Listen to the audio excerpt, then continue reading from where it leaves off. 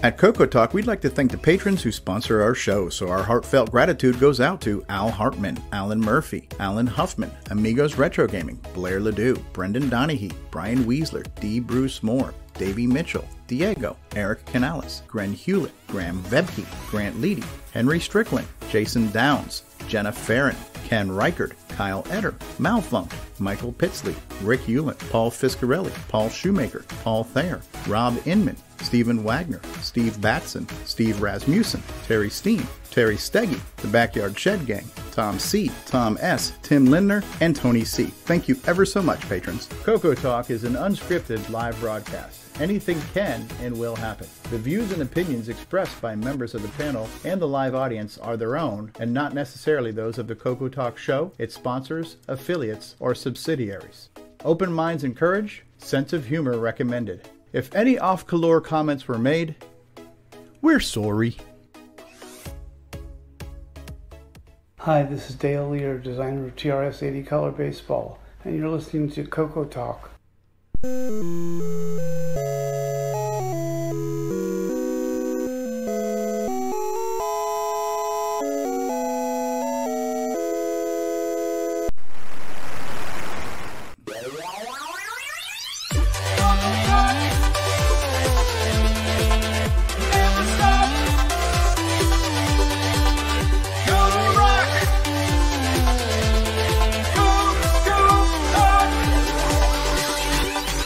This is Coco Talk, the only show in the world featuring David Ladd. It's time to grease your weasel and do whatever yo please'll, cause we're about to rock your 8-bit world.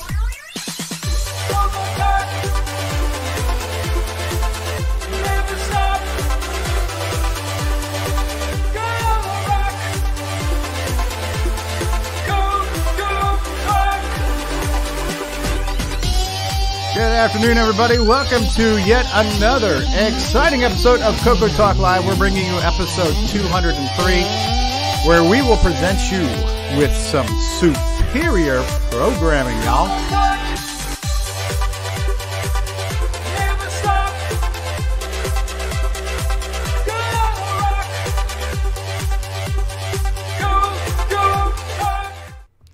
All right, good afternoon, everybody. And we've already got a full house out there in the live chat already. So we have got Mark Bosley, Nick Marotta, Kevin Holloway, L. Curtis Boyle, Sixy, TJB Chris, David Craker, Terry Steen, Jim Rye, Tom Eric Gunderson, and Scott Cooper are all out there already. And the show has just begun. And now on to the best part of the show. Good night, everybody. All right, so, and we're back for a bonus episode. It never gets old, does it? Never gets old. Never. We now have the best episode, though. 203 was the best. That was 203B is on. Now 203B, yeah. And 3B or not 3B. So we got a panel for you. We got some people here. We're going to talk about something, probably the Commodore 64. But oh man, wrong show. Bye. From sunny Arizona, Paul T. Barton is with us. Hello, Paul. Thank you for being here. Hey, sir. How you doing?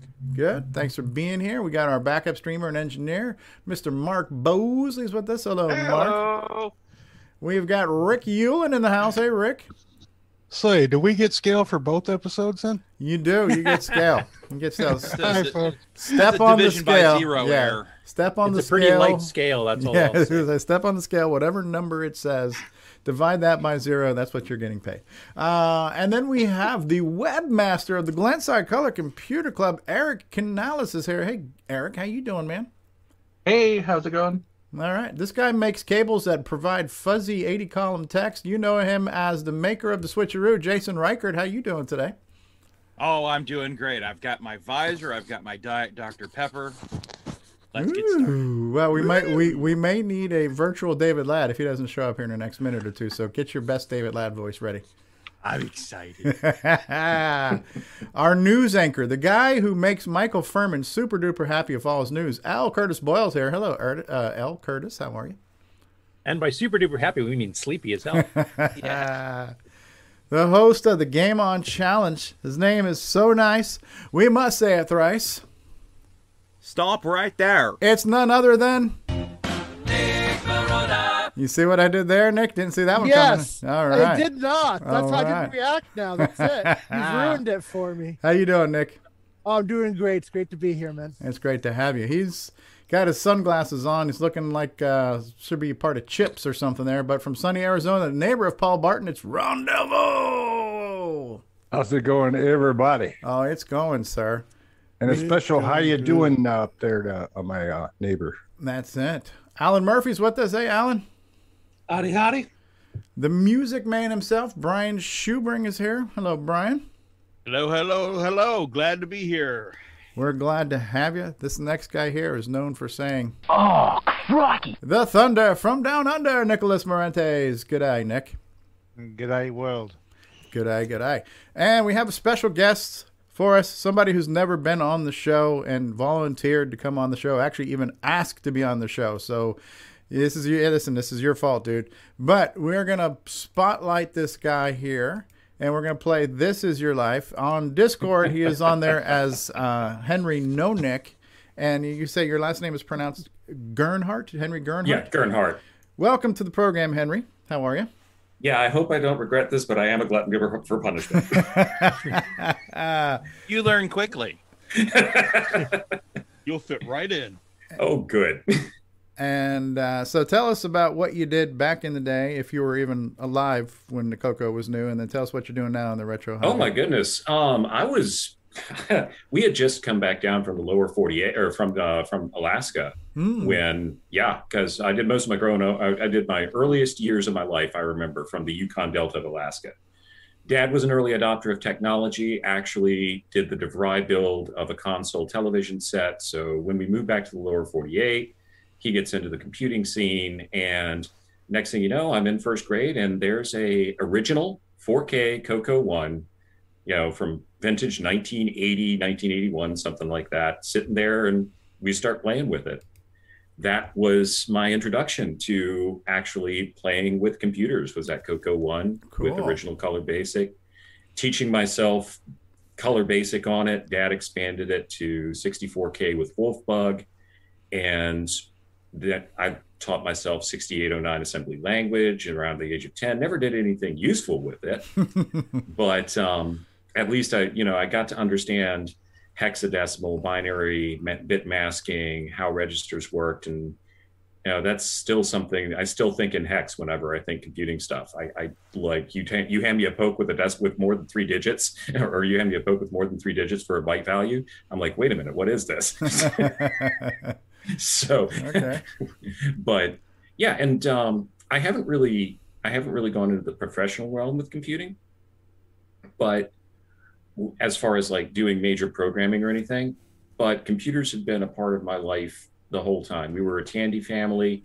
We had a Model 3 for the business computer, for Dad's business computer. Mom picked up a 4P. Mom actually worked for the computer center as the first systems engineer in Huntington, West Virginia. And our first PC clone was, I believe, it was the 3000, the AT, for the AT that they had. We never had high end, man. Yeah, so we were like bought into Tandy. Since then, well, of course, the PCs have happened. Things have gotten better. Over the course of years, I've learned the whole LAMP stack. I know that, I can basically write an e-commerce site from scratch these days. Wow, that's impressive. Yeah, I have already done it once. But I've looked at getting back into 8-bit probably about the time I started playing with actually an Arduino. And I'm sitting there looking at this Arduino, and there's all this C code, and they're pulling in libraries, and I'm like, now just hang on a minute here. Why do I have like 15K of code that I don't need? And start playing in that, and start playing with the assembler, and realize that I'm having fun with 8-bit again. And I start going and looking at what I played with in the past, and pulled up the Color Computer, and there it is on Color Computer Archive. I can play it online. I can get XRoar. I can get MAME up and running. And all of a sudden, I think the game that did it for me was, I can't remember the name of it now, but it was an old it was a cartridge game, the one where you warped between the different locations and, you know, killed the aliens before they destroyed your bases. Project Nebula? Starblaze or Project Nebula. WB? It was Project Nebula. And I'm like, I remember this sound. And then Cashman, I'm like, I remember this sound. Right. So yeah, so it's back. It's back into that game, looking at the way the hardware is put together in a way that I never did when I was 10 years old, and just having fun with it. Absolutely. Hey, Henry. Yeah. Well, what's the significance of the Radio Shack in your screen there? Oh, what I wanted to do was I wanted to find an actual, like, a good picture of a computer center, because that's like my computing history, is my childhood computing history is going to where Mom worked at that Radio Shack and seeing the Model 2s, playing around with the 16, you know, the big ones with the 8-inch drives. That was the one that I wanted. Wow. You had expensive tastes. Oh yeah. So what did your folks do? Your mom worked for a Radio Shack and she was an engineer. What did your dad do if he was also an early adopter of technology? Dad wound up being the house spouse, but he did run a home business, and where we lived in a university community, he was able to basically offer word processing as a service. So neat. Yeah, and this is in the mid 80s, early 80s, and folks around going to Marshall, they're still tapping away on their typewriters, having to retype an entire sheet, and he's using that as a sales pitch, saying, hey, if you use word processing, I can provide this for you. And if you have errors, I can fix it, and you don't have to go through and like redo everything. And in the pre-PC era, you know, and the era when you're looking at several $1,000s just to be able to put a printer on a computer.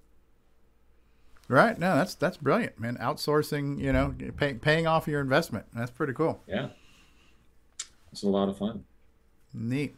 And so how long you've been on Discord for a while now, because we've seen you around. You're taking part in the Game On Challenge now too, so that's great. So you've kind of jumped into the Coco hobby now, both feet, right? Pretty much. It's like I'm looking at eBay. It's like, do I really want to spend this money on this, considering that currently I live in basically a small studio, and how am I going to set up? Space is a premium, right? Exactly. Cocoa Pie for the win, man. That's the most cocoa in the least amount of square inchage. It'd be the Cocoa Pie. So, well, one of the thoughts is like, can I take what's there in a Cocoa 1 and figure out a way to just, it's probably already been done, but you know, figure out a way to get it to bank switch between like 8K or 4K banks of RAM, so you end up with 4 megabytes on there. I think there is. There's a 512K board that does it. The Moo, Cocoa, or Dragon Moo or something that does do bank switching on the Cocoa 1 and 2. The Moo and the Cocoa PSG. Okay. So yeah, cool. Well, we're glad to have you, and feel free to chime in at any time. You're going to talk with us later too when we get into our project updates. We're going to talk about Cocoa development, so different ways to program on the Cocoa. Which we'll also have Eric Canales will be showing off some of Eric Canales's new development tool that he's working on, and and guess what? There's a Discord channel for it too. So because we did an independent survey and determined there weren't enough channels on Discord already, so we created another one. We have also we've been joined. More people have joined us on the panel. The panel keeps getting better. Did I see a David Ladd sighting here a minute ago? We did. David Ladd, are you there? Hello, everyone, and how is everybody doing this great and fine day? Oh, I'm doing just fine, David Ladd, and we're very excited to have you here. We've had a few more people join us in the live chat, too, so I believe I mentioned Tom, Eric Gunderson, and Jim Rye. Dave and Sharon, that's Mr. Dave has joined us. Scott Cooper has joined us. I believe we already said hi to Frederick D. Proventia, hello, and then Terry Steen is here. Ken Reichert is here. Canadian Retro Things is here. AC's 8-Bit Zone, and Frodo has joined us. Hello, Frodo, and Ken Reichert and Canadian Retro Things. So thanks all for joining us in the live viewing of the program. So we're here. We got things to talk about, things to cover today, and I believe we're going to go ahead and just keep the train moving. Paco Atacte is out there, and Ron Delvaux says hi on Facebook, and so yeah, it's just the warmth and communal spirit here just continues to grow. But we're going to jump into one of Nick Marotta's favorite parts of the show.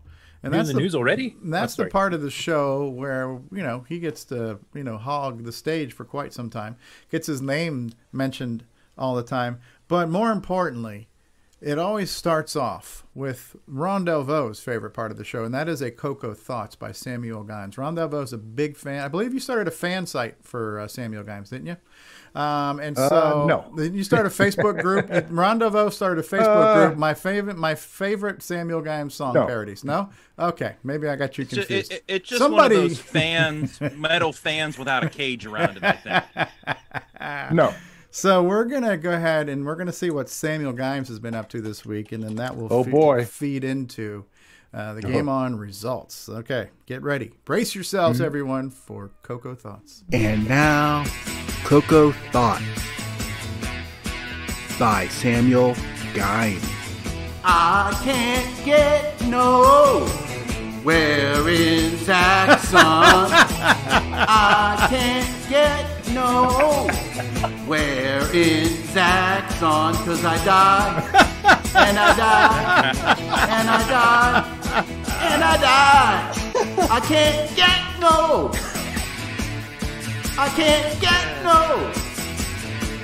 when I'm flying in my ship and I'm dodging the gun emplacement. They're sending me more and more than some useless radar towers supposed to drive knowledge of the powers. I can't get Oh no. Hey. Bad words I say. Bad words I say. I like that. I can't get nowhere in Zaxxon. I can't get nowhere in Zaxxon, 'cause I die, and I die, and I die, and I die. I can't get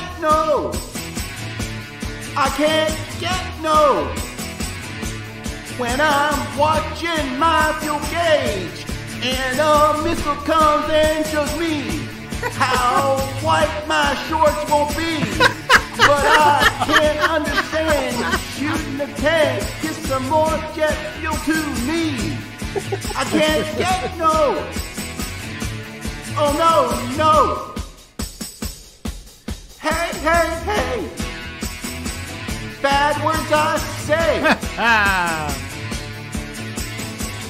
I can't get nowhere in Zaxxon. I can't get robot action, 'cause I die, and I die, and I die, and I die. I can't get I can't get Oh my! Wow! Woo. Bad words I say. Bad words I say. I'm gonna be singing that for the rest of the week. Oh my goodness! Yeah, isn't it funny that how was good? Your memory gets rewritten sometimes when you hear a song parody that's so good you want to rewrite the original lyrics, and that definitely does it. That's Weird Al level right there. That is right there. So that's awesome. I know I had that Kron song stuck in my head for a couple weeks. Kron. Yeah, that was a good one. And Frederick Proventia says, I was planning on making the run at the high score in Zaxxon, but then my Coco experienced a hardware problem and is currently out of commission. I'm using VCC, but that's nearly impossible playing Zaxxon with a PC mouse. All right. So yes, it is. Challenge accepted. Right? James Diffendifer says, a song about my results in Zaxxon. And 60 says, he even spelled missile. All right. Jim Rye says, a new classic.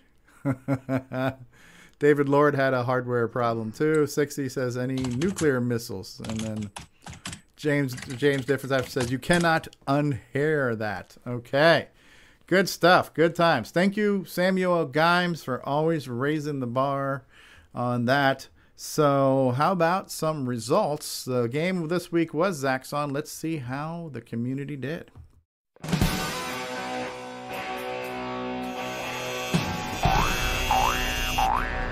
High Score Challenge with Nick Marotta. All right, and welcome to another week of results. This week we played Zaxxon with black 30 background. Scores submitted. Boat of Car, 4,300. Gary M, 7,500. Ben VR Drakes, 9,500. 30 players. Mark B, 17,900. That's good. Jim Wright, 20,900. Coco Discord user, 22,700. Ken Reichard, 23,000. Just Mike, 24,900. Brian Weasler, 26,100. Digital Bytes, 26,400. Catlord, 26,600. Close race. Henry Nonick, 27,700. Sloopy, 29,800. Terry Steen, 30,200. Welcome, Tom Terry. C, 36,200. Rich N, 39,200. Joshua Craker, 41,900. R.L. and Murphy, 46,600. Canadian Retro Things, 52,800. David Ladd, 61,400. Me, 69,800. Paul Shoemaker, 71,000. Mr. Dave, 78,500. Nice job, Mr. Rob Dave. Inman, 82,500. Inman. Buck Owens, 84,200. David Craker, 96,300. Nice scores. L. Curtis Boyle, 97,500. Right before supper. Guillermo, 97,700. Just after, actually. Diego, 117,900. Uh-oh. And the number one score this week belongs to Tasman. Oh, 1, 2, 3. Now, what if you got like 1, 2, 3, 4, 5? That would have been really cool, right? Everybody who 1, 2, 3, participated. 5, 0. But yeah. Tasman. Wow. Good job, Hey, man. hey. Some great scores. A lot of participants. 30 participants. That's probably a new high for the past few weeks anyways, right? Oh, absolutely. I think we hit a 31 on one game, but I think that was only one time. So the 30 is definitely. So do you think it was the game or just the luck? I think so. Luck of people's time this week having more time. Well, we had a couple new people join us. We had Terry Steen was new, I believe, and we had Guillermo, who was the brother of Diego. I think it was brother or a friend, or I can't remember. And so we had a couple new people. Excellent. And which is always great. Absolutely. And yeah, I think it's a popular game. I mean, Zaxxon, that's another one of the top tier games for the Coco 1 and 2. Yeah, and one of the only, especially in the early days, official arcade ports that Radio Shack themselves sold. So it was quite popular. So can you see my screen okay? Yeah. Okay, I want to say a quick hello to Chris from Belgium. Big fan of your waffles out there, Chris. All right, so here are Belgium, the scores from Rainbow. Take them as you will. 2 million. I don't know. Gosh. Very possible. Completely possible. But I just report the scores. I don't make them up. So there we go. That's what the score was in Rainbow. I bet we know how he got that one. Oh yes, actually, yeah, we'll talk about that for sure. And then there was a review. It was actually a joint review for Zaxxon and Zaxxund. And apparently this guy thought that the two games were on equal footing, and whichever one you got, it was a toss-up. I'm not sure I agree with that. I played Zaxxund a bit, and I personally think Zaxxon was far superior, but you know, that was my opinion. That's his opinion. I think that was most people's opinion. Zaxxon, if I remember, it might have come out like a month or two before the Datasoft official one. So if you bought it as soon as it was released, you might have maybe thought differently. But anyway, this guy thought that Zaxxon anyway was a good game and worth purchasing. Okay. So once again, we have a video from Canadian Retro Things, who featured the Game On Challenge game on his channel. Wrong colors, though. Wrong colors. Well, here's one thing I didn't like. The game did not capture the reset vector. So on a Coco 1 or 2, and I do know CRT uses a Coco 3, so he has no excuse. But on a Coco 1 or 2, hitting reset, you go back to base, the OS prompt. So it did make it easy to correct colors. I don't know why that was like that, because Steve Bjork normally had the red blue check in his game. Well, most of his stuff was, this one was originally sold on cassette though. So I don't know if that has anything Only to do sold with on it. cassette as far as Tandy was concerned. It was sold on disc briefly when Datasoft was directly selling it before Tandy picked it up. And that's the other thing. There was actually R. Alan Murphy submitted a score, and he had a different banner. He had a full graphical Zaxxon banner on his title. That would have been the Datasoft disc. So there were definitely multiple versions of the game. Yeah. Well, Datasoft originally announced Zaxxon for multiple platforms, and there was a 4-month span. It was January through April of 1983, I think. And they had like the Atari 400, 800 version first, and then there was the Coco and the TI-99, and a few others in between. And they released it, and then Tandy picked it up literally within half a year, and I think that's when it changed to the different logo. So it was interesting. During the week, Diego brought something to my attention that I had no idea about. Apparently, I think this is a bug, but there's a feature. If you pause the game during the outer space sequence and leave it paused for like a minute or two, and then resume the game, the planes that are on the screen fly off, and that sequence is over. So you can do that right from the very beginning of the game. And is there an official pause key, or is this like an emulation pause? No, it's the enter key. Enter key actually pauses. Yep. So if you pause the key, the planes will go away? Well, the game freezes and switches P modes, right? So it's paused. Okay. And after a minute, you resume the game by hitting the space bar or whatever, and the level's over. The planes that are on the screen will just fly off, and then you're at the second fortress. Do you get bonus points when you do that? No. So I mean, you do lose scoring opportunities, but you can. But from what I understand, the people found the planes to be the more challenging part as the game progressed. So that could be a way the person got 2 million if they knew about that trick. Although I can't imagine how long that would have taken, because this isn't exactly the highest scoring game. But anyway, so that said, I believe it's a bug, probably in the way that Steve calculated the time for the level to take before the level. Or maybe it didn't pause the timer itself. So if you had the timer kept counting even during the pause loop, so it just assumed enough time had passed. Right. I know one that Steve Bjork had actually mentioned that was kind of a bug was the effect on the plane screen. If you go to the bottom right, and then you get a steady firing, especially on the first few waves of them, you can actually just maul through all the planes and get your bonus every time without even getting hit. So later levels, they start firing more often. All you have to do is just stay on that lower right, and as soon as you see a red bullet coming at you from the upper right, just move left to dodge it, move back, and you can just keep going forever and keep getting a 1,000-point bonus. Okay, so that would be a more plausible way to get 2 million, although I still think it would take forever. But I do know that worked the first couple levels. I didn't try it on the third, and after I would just start moving around because I didn't think it worked anymore. Yeah, because the spacing, I don't really have any problems with. I can get through that pretty well every time. It's trying to dodge some of the planes on this screen we're looking at now. When they start firing fairly often and trying to dodge in between them to try to get fuel tanks, that's where I usually die. Right. But back in the day, I used to regularly get like 120 to 150,000, so can't do it anymore. But you still got 90 or something, didn't you? Yeah, that took a few tries though. That wasn't all in one shot. It's a good-looking game, though. Yeah. It's probably, as I mentioned last week, this is the game that when we had our everybody bring their home computers to high school type thing on a Friday night. And we'd stay in the computer lab with all the Apple IIs, and then when people would bring in Ataris and Commodore 64s and Cocos and stuff here, this was one that most of them finally admitted the Coco actually could be a decent game machine. This video is from Tasman. This is near the end. This was his high score run. Yeah, they can see how much the planes are firing at this point. Yeah, it's insane. It's an insane barrage of lasers at this point. And that's what the colors should look like too. Oh, leave the guy alone. No, can't. I'm a purist, man. I wonder if he knows about the trick on the Coco 3 about booting up with the or F1. resetting with the F1 key to change the colors around. Power on or reset with F1 will give you the alternate color set every time. Yeah, that's a nice feature, the Coco 3. And I think pretty much all of Steve's stuff works in the alternate color set on the Coco 3 correctly. Good score. 121, 6,000. Look at that. That's insane. They're just like freaking raining bullets on you, right? Yeah. This is only a 55. I mean, this is only 55,000 at this point. So they started pretty early firing at you like crazy. Yeah.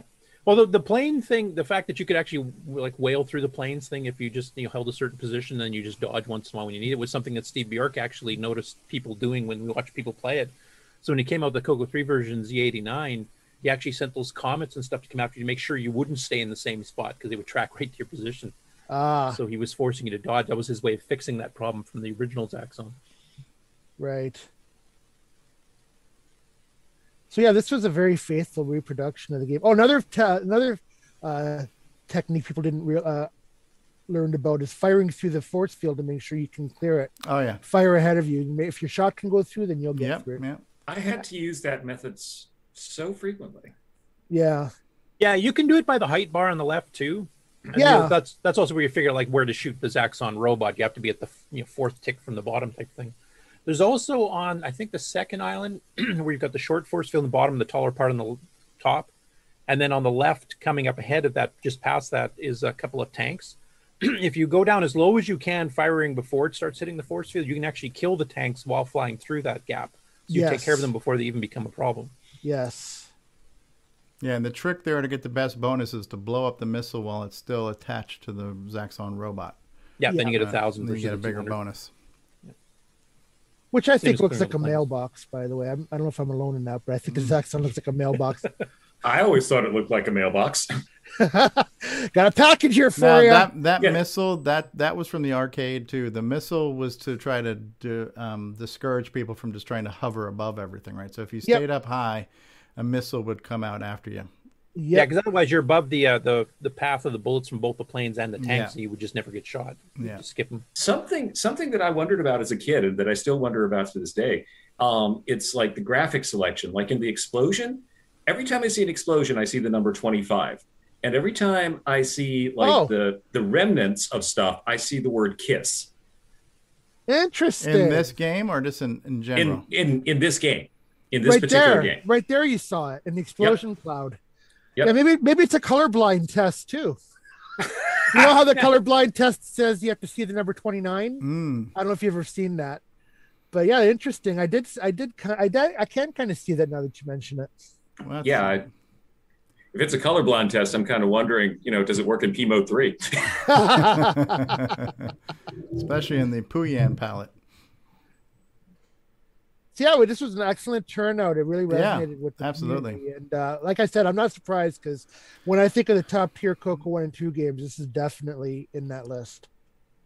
And this game was featured in one of the Friday the 13th movies, although the color was reversed, so there's a little bit of historical recognition going on there. If you've ever seen those YouTube videos of like Coco in the movies and Coco on TV, you'll see those clips where Corey Feldman was playing Zaxxon, or at least had it playing on a Coco in the background or something. So. Oh, and he had the red floor. Yeah, the red floor. Yeah. Maybe that's what Ken was going for. Maybe he was paying homage to. It's still wrong. Well, I appreciate Ken's videos. I don't listen. Absolutely. No, I'm not knocking him for that. Yeah. Very cool. And Tasman, thank you as well for this. You can see the full video in our Discord channel if you're interested. Great playthrough. Full game playthrough. Yes, I appreciate the video contributions that I receive. All right. And the longer you make your video contribution, the more time Nick Morona gets to talk during this segment. Oh, absolutely. Let's watch the whole thing. Absolutely. That's a great idea, Stevie. So, unless there's any other comments, we can move on to the reveal of the next week's game. Does anybody have any tips and tricks or stories or anything else they want to share before we move on?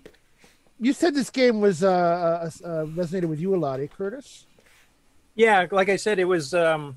We used to have these comparisons. The people would bring all their computers. We did this on Friday evenings. The school would let us stay in the computer lab till like 6 o'clock in the evening type thing. Actually, once they forgot we were there and locked us in, and we were there till 10, we didn't even notice we were locked in because we had so much fun playing everybody else's games with all the different systems.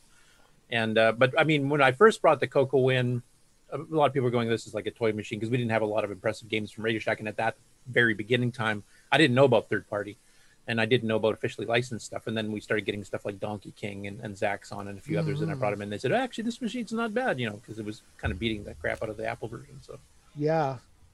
Yeah, this is a game that would definitely give Coco owners bragging rights. Another Coco talk. There was talk about the title where Zaxxon was actually filled out graphically instead of just. Yeah. So that's there the would be, one that's the screenshot that Alan submitted, had Zaxxon in full graphics. Right. And Alan, you said that was the disc version, right? Which is the one that Datasoft directly sold before Tandy got it, right? Yeah. The disc. Cool. Because Tandy never sold the disc version; they only sold it on cassette. And we can thank Marty Goodman for that. Yeah, that whole story between him and Steve, that was hilarious. And Nick Marotta. Yes, sir. What are we going to do for an encore? Zaxxon was a very well-received game. It's a very popular game in the arcade. How do we top that? I don't know. It's like I don't know how many more top tier games we have. But I'm looking for suggestions. If people want to send me a direct message with a game suggestion, I'd love to hear it, because I'm going by what I played back in the day. But that's only, there's a lot of games I haven't seen yet either. So we haven't seen Nightmare Highway on there yet, I don't think, have we? Oh yeah, we have. Yeah, we did. Oh, we did? Oh, okay. That's the lost episode. We don't show that anywhere because it's so shameful. Have we remembered David Ladd's favorite game on the Coco 3? Predator. That will literally be the last game we do. When we're tired of the segment and want to kill it, it'll be Predator. That's the shark. that game will be the shark, and once we do it, we have jumped the shark. So that's right. Really. All right. So we ready to talk about next week's game? Oh, I can't wait, Nick Marotta. All right. You're gonna have to share again because I stopped your sharing. So. Oh. Okay.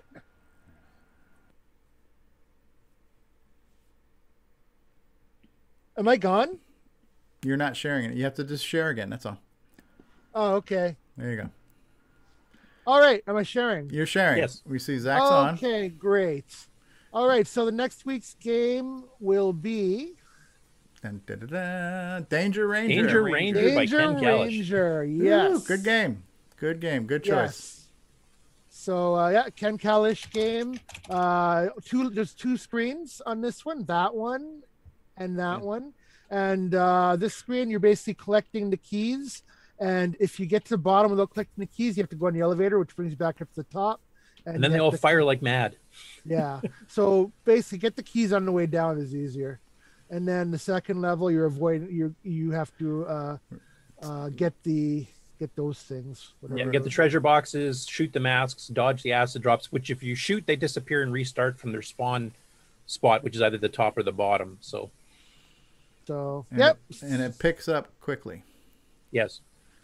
So if you go back to that first screen, Nick, at the beginning level here, you just have the bats, and then you get those roving eyes on the side that come after you. But later on, you get roving eyes that go back and forth. In the middle, you get more than one bat per and level. They shoot lasers at you from side to side, and you can shoot the roving eyes, and they fall down. They smoke. They flame out, and you get a bit of a pause, which is very handy later. Like in laser beams. So there was a few requests in the live chat too. So we had a request for Dungeons of Daggerath from Scott Cooper Tasman. Mikey requested Color Scripts It, and then Terry Steen requested Touch Tomb. So, I've got Terry Steen's in the list because he requested that in Discord. Okay. Script Set is always on the list. Absolutely. I thought we already did Color Script Set. Daggerath is tough just because there's no score in it, but we can figure that out because it really is a classic game on the Coco. So maybe the furthest you can get in a single playthrough or something without that. saving or something. I don't know. Yeah, because that would be a shame to rule that out just because it's not score based, because it really is a classic game. Yeah. So anyways, that's our game for next week. And thank you, Stevie. Thank you for the fantastic participation, guys. And we'll see you next week. All right. Whoever's keyboarding, you're doing a very fine job of that. All right. So we're going to take a commercial break, and then we'll be back with Michael Furman's favorite part of the show, Snooze and News, And then we got project updates and acquisitions. We got some talking about programming and development tools and all kinds of stuff today on Coco Talk after these words. But everyone's favorite assistant, Fletcher, is up next. After these messages, we'll be right back. Fletcher, I don't need that report tomorrow. Great, JT. I need it tonight. But JT... Fletcher saved $300 on her Office away from the office. Radio Shack's revolutionary Model 100 computer. It's a word processor, phone directory, and dialer. It even communicates with the office computer. Fletcher, how's that report? Fletcher. Radio Shack's Model 100. Save $300 and put it to work. You'll go far, Fletcher. You'll go far.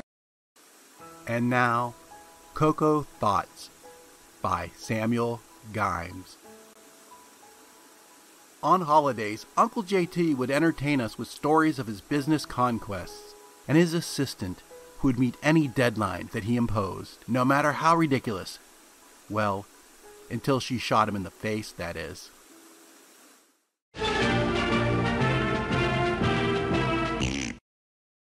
Hi, this is the award-winning Alan Huffman of Subetha Software, and you're watching Stevie Fall Off Cliffs.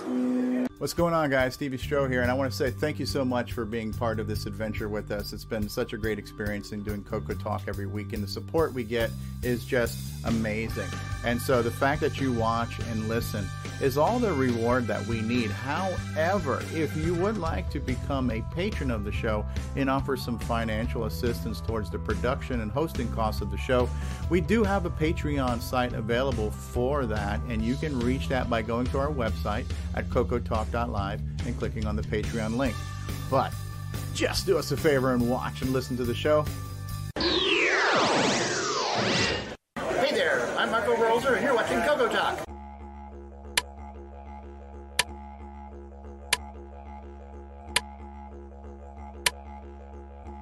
This is not the Joey cereal switch. This is the Joey cereal switch. Control up to 3 cereal devices. Order yours today at cocoman.biz. Radio Shack, America's technology store. Right! This Christmas, Tandy has a very special offer. A family color computer pack to take away at a very special price. This family computer comes complete with software and costs an incredible $449, a saving of $241.69. It's powerful, educational, and ideal for the young and young at heart. The easy way to start computing. The Color Computer Family Pack from Tandy. Get it while it's hot. Tandy, the biggest electronic store in Australia. Yeah. Hi, I'm Tim. Playing Daggerith like that idiot from the book. You're watching Cocoa Talk. From around the world, what you need to know. Get caught up on News with L. Curtis Boyle. And now a Muppet News Flash. All right, our foreign correspondent, L. Curtis Boyle. Hello. Okay, so first up, we'll do the Game On news to kind of continue on from the game segment we just completed there. And the first one up is Jim Gary's got a few things to mention. So the first one here is called Third World War, originally written by Mike Rose in his 1984 book, Creating Political and Military Simulation Games on Your Micro. So pretty heady stuff. Commander of NATO forces in Europe at the outbreak of the war. If either side penetrates, hate it when that happens. Display sector situation. Give movement orders. This already seems extremely cerebral. Oh, look at that. You got your resources, tanks, guns, field guns, missile launchers. Yeah, it's basically a simulation style game. Oh, show. Oh, well, you're not playing, so I was gonna say press to show the map. Oh, there we go. There's the map. Oh, I like that. That's cool. Oh. Stevie always likes the pictures. You know? I do. Yeah. All that reading. I'm surprised he read that much. Yeah. Oh, yeah. One more picture there for you. Can't see that, but I like it. Anyway, if you're into war simulations, and that was one thing that Coco was quite popular at. There was a couple companies that sold nothing but them, like Arc Royal Software, which had literally dozens and dozens of war simulation games. Yeah.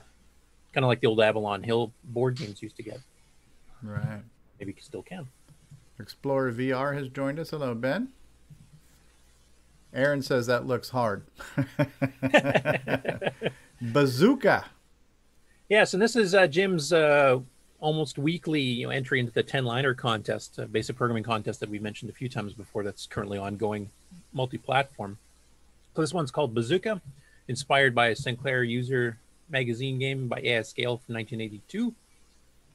And I will play that.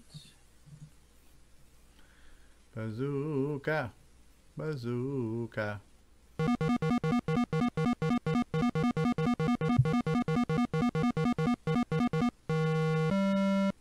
Oh, you are trying to shoot. Who are you? So you're the person on the left, and you're trying to shoot the tank. Okay. Now, he can plow through trees, I think, which is what those are, but you can't. Yeah, I was confused on who was who. Okay. So those are trees. Or walls or something. But anyway, the tank can go through them. Your shots on that, basically. And he's a one hit. Yeah.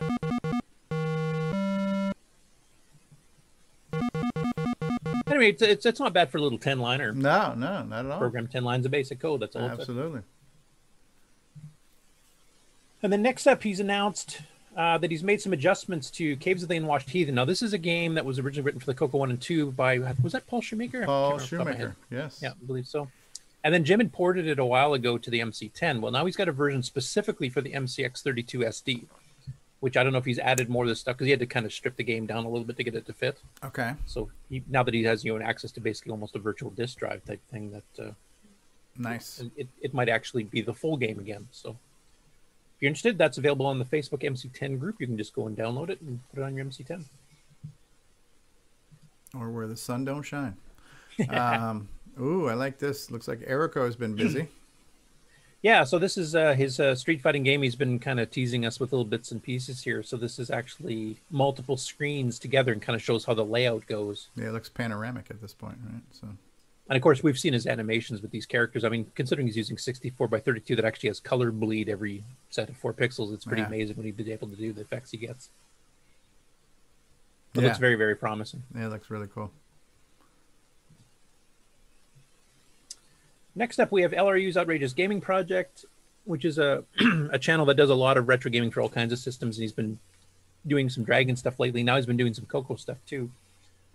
And he does long plays, so he actually tries to get decent scores. Or tries to go through the levels, etc. So he's got a few here, including Nick's Donut Dilemma, for example. And he does a few others here. Storm Arrows is one. I don't think we've done that in the challenge yet, have we, Nick? No. So that's one I wouldn't mind seeing at some point. All right. Make sure you get your checks in. Then your Tim Horton gift cards, too. Yeah, this way I can publicly shame him into playing my games. So. Yeah, we'll talk more after the show, Curtis. Yeah. No, that sounds good. Yeah, no, it doesn't have to be right up there. It's just it's the only Targ clone I think we had for the Coco. So. And then Cuthbert Dragon's been busy doing some more of his long plays too. So he's got Screaming Abdabs, where he plays 14 screens of that. That's kind of a Manic Miner style game. Wow. Boris the Bold, which is when we've shown before. The King is Donkey King. Demon Seed, of course. Now, have you guys seen Shaft before? This was by Prickly Pear. It was one of their few arcade games. I think I saw the one that Samuel L. Jackson did a remake of in the early 2000s. Shaft. Yeah. It has absolutely nothing to do with that movie at all. Shut your mouth. My favorite line from that movie, "It is my duty to please that booty." All right, anyways, as you were saying, Curtis. Yeah, so this is a game by Prickly Pear. Now, Prickly Pear was known for doing a lot of adventure-style games or simulation-style games like Gangbusters and Horoscopes and Urland and Viking and all these other types. They didn't do too many of the arcade-style games. This was one of them. And it's not one that was hugely popular even in the Coco scene back then. So it's one I didn't see until later years. I didn't see this back when it first came out. So I don't know how many of you have seen it. Did you want to see a... Yeah, sure. Why not? Let's see if Samuel L. Jackson's in this one. So there's the dragon. I love the artwork. Okay. This is you got one. Those elevator this is shafts one going where up and down. You have to dodge across, eat the dots, and then once you get to the sides, the elevator comes and picks you up and takes you to the next floor. Yeah. Kind of, sort of like elevator action, a little bit. A little bit. It's kind of like loosely based on it. Yeah, this is one where the cover definitely looks better than the book. If I had to guess, this looks like this is probably basic compiled or something. No, I think it actually was No? ML. Okay. It does get pretty fast. I know I Okay. have played it since, and it gets pretty quick. I should mention the Dragon version's using PMO 3. The Coco version used PMO 4 artifacting. Okay. No, that's pretty cool. It's you get the idea. It's one of those easy Yeah, and for a easy games to company grasp type of games, right? Yeah, and for a games company that wasn't known for doing arcade games at all, I mean, it was nice they actually did make a stab at one and made it semi-original. Yeah. So I thought that was an interesting one. Yeah, that is. Next up, we have McDougal's Last Stand by Rob's Retro Rambles, and of course, he's got his hilarious This is the presentation lava style. lamp guy, right? Yeah.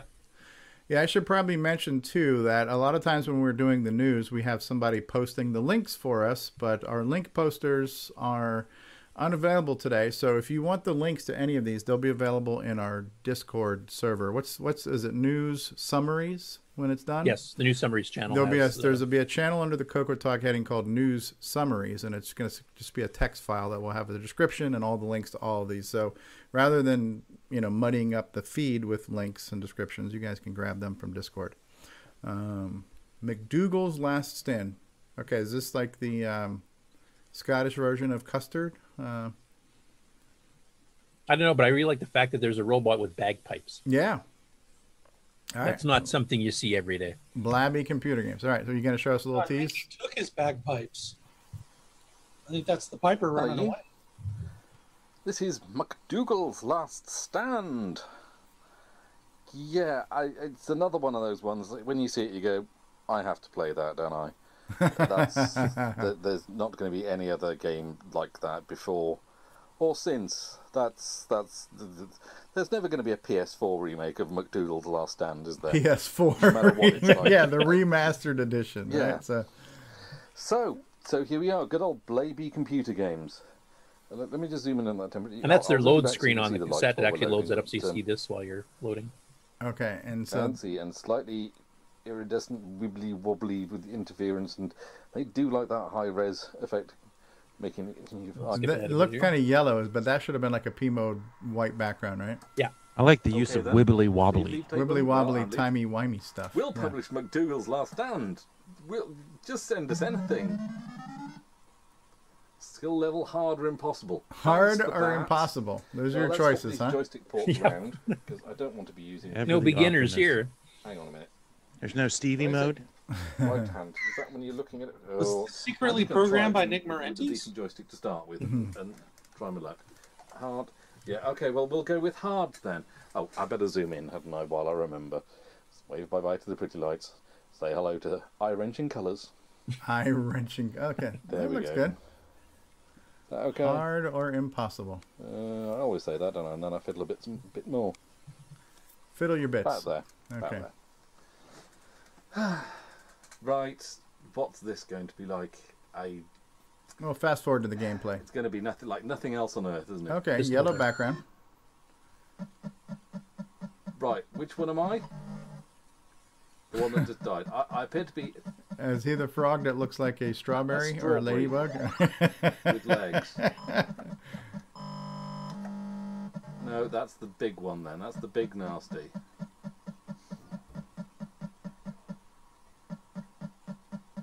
Oh, heck. What is the object? To pick things up? Yeah, you can shoot the red ones, and you have to open those bagpipes. Oh, is that what that? Okay, I was trying to figure out what the hell that was.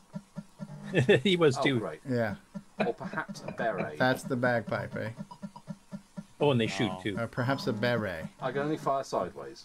The shooting Yeah, that's a bagpipes. bit of a problem, isn't it? Yeah, that the shooting sideways only is it kind of like links to your Tutankhamun from the Yeah. arcade. It's Oh, Blaby, Blaby, Blaby, Interesting. Blaby, Blaby, Blaby. Okay. but his Well, witty that's banter something while because- going is Yeah, what really makes his yeah. videos. He's hilarious. I believe I. And he does call it a what did he call it? Some Right, sort yeah, I of think we'll stick with you're a hard, cross eh? of a strawberry and a frog. Or Yeah, something that's like that? kind of what I was thinking. Yeah. Okay, there's the bagpipe. Well, Yeah, I want to say this one was compiled because I was doing the Yeah, this one circles looks and like a stuff. basic style. Yeah. blue and yellow. Hey, what's going on, circle thing. Alexander? How are you? Okay, so we don't have to complete one screen each. We can just each time we just have to. And then that seals it off. Uh-oh. Okay, well that's not good there, is it?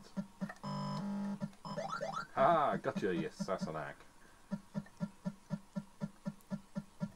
What did he call that? Assassinag. That's a new one. Now the bad guys can jump over walls. Some can. Well, You can shoot okay. through them too, though. So Why am I at Shoot him. It's kind of like a red frog thing, or possibly. Well, I'm dead. And you now, can't aren't I? shoot that guy, right? No. Could also be. All right, I've seen enough. Interesting game. Interesting game. and a funny review. Yes. Okay, this next one here is kind of for Frodo, because he's a big fan of the Spectrum, of course, being his first machine. So this is a channel I've not seen before, Finnish Retro Game Comparison Blog from Finland. I don't know if it's anybody we know or not. But they put up a comparison video of both Hungry Horse and Horace Goes Skiing, so two of the ones with the horse theme. And he's comparing the game on both games on three different platforms: the original ZX Spectrum version, then the Commodore 64 version, and the Dragon 3264 version. So you actually get to see the gameplay of all of them not side by side, but in order between them, showing you what they look like on the different platforms, which is pretty cool. 60 says that he called him a Sassenach, which is how the Scots refer to Englishmen, and that's generally not referred to as a compliment.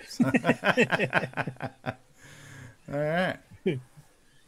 Psion Software with Melbourne House presents Hungry Horse. Okay. Yeah. So this is the ZX Spectrum version, which is the original. Both of these games actually came out on the Spectrum. Now, like Cuthbert was to the Dragon, I'm thinking Horace must have been to the Spectrum, kind of their mascot, because he appeared in multiple titles. So how do we say this word now? Sassenach? Is that the word? Because I want to start using that on you guys quite frequently. So you Sassenachs. I've got a panel full of Sassenachs here. Oh, boy. Now look at these colors. See, this looks good. Even on a white background, this looks good. Yep. High resolution. Okay, so that's kind of like the Pac-Man Power Pill, right? So they change. Yeah, shape. and the Spectrum, your things had to be the same. Otherwise, you got that same color. Otherwise, you had that color clash where the colors kind of overlap. So they actually designed the graphics to be each character's a single color, so that it doesn't have that problem. Right. And it worked out well. It's a good-looking game. Yeah. And then we got the Commodore 64 version. Boo! Oh, we have a Sid chip. Let's show off.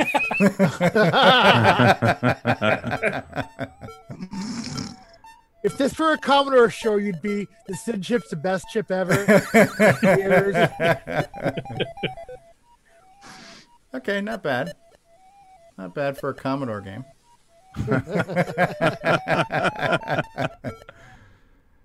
And they have Maze Editor in there and stuff there too. Okay, Great cool. job. Cool. Ooh. Let's do that. Hungry Horse. This looks like this is a VDG right here, right? Yeah, this is the Dragon. Now this is actually the graphic loading screen while you're loading it off cassette. Oh, okay. I'm glad that's not gameplay. Yeah, one frame every 30 seconds. Rabbit. Hungry Horse. And this is, they must have been using the standard cassette routine because they've since discovered you can actually write code, load code, and run it while it's still loading so that you can actually have it draw like this stuff a lot faster. Or play music in the background like Simon did recently. So, Press a key. Okay, not terrible. And this is, well, I like the animation of the bad guys. They're kind of like wavy, wobbly dudes. That wavy wobbly again. Yeah. And the speckles. Sound effects nowhere near as good as either version, though. Yeah. But so they did choose the white background mode, which matched the original. The original Spectrum run, yeah. Yeah. It's like a little bit of dithering there on the maze. Yeah, I'm wondering if there's any PAL colors in this. That's a good question. I don't know if 60 might be able to answer that. I'm not sure if it does, because this looks like definitely an emulator, not a real machine. Yeah. So. Then we'll go on to Horace Goes Skiing. Sinclair. Ooh, look at that. I like it. That's their loading screen. Yeah. And now much faster, too. Hello. Well, they're text tile based. Right. I think they redefined the text characters. True. Now, this sound effect I could do without. Okay. Oh, Is this like Horace plays Frogger? Yep. You go get your skis, then you go skiing. Ah, okay. Like the software truck too. Where the hell is he? Okay.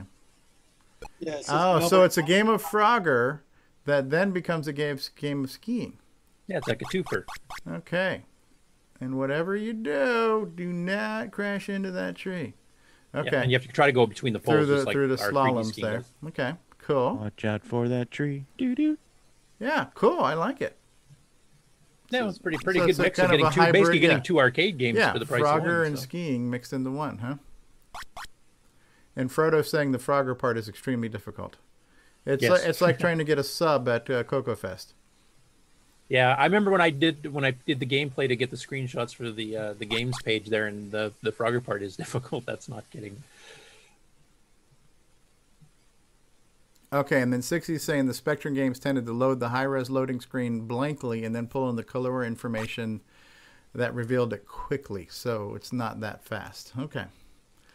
But that could have also been tile-based graphics, where it's just text characters, which would have taken less. Okay, Commodore 64. Okay, let's see what did they do with their SID chip here. Ooh. Horace goes skiing on the Commodore 64. Oh, yeah. Okay, well, obviously a little bit better color here. Single color sprites. Ouch. Oh, you got a little... That's cute. The little medevac. Ambulance. Yeah, the ambulance.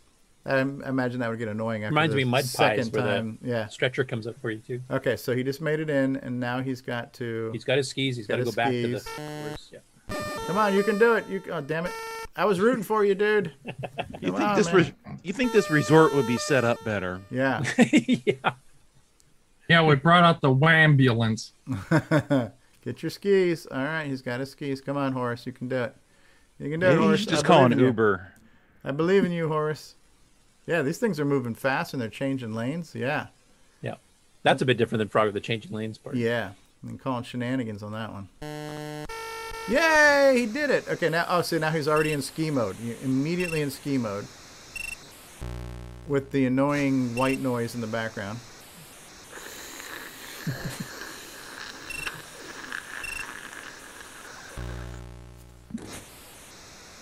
Did the He's as Spectrum well as have I an do analog now. joystick? Did the Spectrum have... I don't know what the Spectrum had. Anybody Frodo know? can answer that. Yeah. Okay. And Frodo mentions, wow, the C64 version cheats. You can stand still on that one. Apparently you can't on the Okay, so Spectrum. let's do the last one. Let's do the Coco version. Dragon 3264. Okay, look. See, here's the loading. So I wouldn't say this is cheat loading. This is not cheat all loading. 1,500 baud.